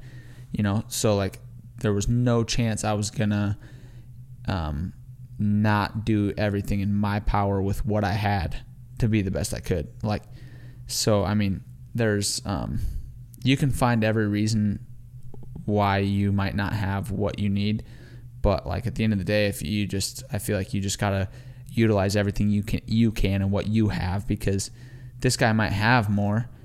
But like, what do you got to do to get to what he has, or to get to, if you compare yourself to others and like your goals to where other people are at in life, like I feel like you'll just go backwards. Yep. Nah, man, I've honestly enjoyed talking to you so much, dude. Like your attitude towards life and racing, I feel quite similar in some of the ways that we approach things, and I really. I respect the commitment that you've got, and to be your age, it took me a long time to learn this shit, man. I reckon it wasn't until I was, I reckon, 29 until I really started to like put these things into effect, and I'm so grateful for my life now. Like I couldn't imagine a better life for myself, so I wouldn't want to go back and change it, but who knows what, how much better life could be, or the things that you can avoid if you kind of learn these lessons young. And I think that, to be your age and to have achieved the things that you've done, and from the place that, you did achieve those things from. I think it's a credit to you, dude. And I didn't, and I like I said, I was a fan of yours. I liked you before we did this podcast, but we hadn't spoken too much, and I didn't expect the level of focus and commitment that you've got, and I think it's even rare among people that are in the position that you're in. Yeah, well, like I said, I appreciate that. Like, I mean, it's just, yeah, for me, I want to do my best to be my best me every day, and still enjoy what I do too. Like, it's cool. Like, I mean, like you're saying, what you do, and it's obvious the people who put everything they have into, you know, whatever they're doing or whatever they're trying to, you know, maximize. And like, one of the kind of the sayings that I always like live by was like, the cream always rises to the top, no matter what. So like, be that cream. Yeah, well, dude, you are creamy as it gets. So no, I really appreciate it, dude. And yeah, it's been fun, man. It's been cool, especially just to hear about. I think some of the advice and some of like the ways that you approach shit. I think a lot of people can hear it, and if they apply some, just sprinkle a little bit of that Mcadoo on their own life and their own goals, whether it's to fucking race a club day or to ride Loretta's, I think, or just to be a good dude in life, you know, like just make your fucking bed, make sure you got clean clothes and clean sheets and good food, and you know, like, it's just, life takes work, whether you're trying to be a professional motocross racer or not. So put in the work, and you'll get the results. Yeah, totally. I've enjoyed hanging too, and maybe we'll do another one in April, and I'll have achieved some more goals. Yeah. Come in with put a one plate on the table, and we'll get it done again. That'd feel good. Another book for you too, if you want an audio book. It's like super in line with your philosophy, but it's called Extreme Ownership by Jocko Willink, and basically I'll text it to you as well. Yeah, he's a G, dude. He's got some really, really good books, man. The Extreme Ownership's one that I've read, and then I also just bought The Dichotomy of Leadership. So it's about being like a leader in life. And I think he reads the audio books too, so they're fucking dope. Okay, sick. Yeah, I'll have you text me those over. That'd be sick. Yeah, for sure. But yeah, that one, Atomic Habits, man, like, fuck, honestly, life-changing. Like, it was so good. I recommend it to anybody and everybody, and it's like, it uses just some of the most amazing examples of people that had like terrible processes, and then went on to just achieve crazy things just by changing the processes. So sweet. Yeah, I look forward to it. I'll have to check them out. I got some plane rides and long bike rides to listen to them, so yeah, sick. Nah, sweet. All right, dude. Well, I'll talk to you soon, and appreciate it. Sounds good. Thanks. Good hanging.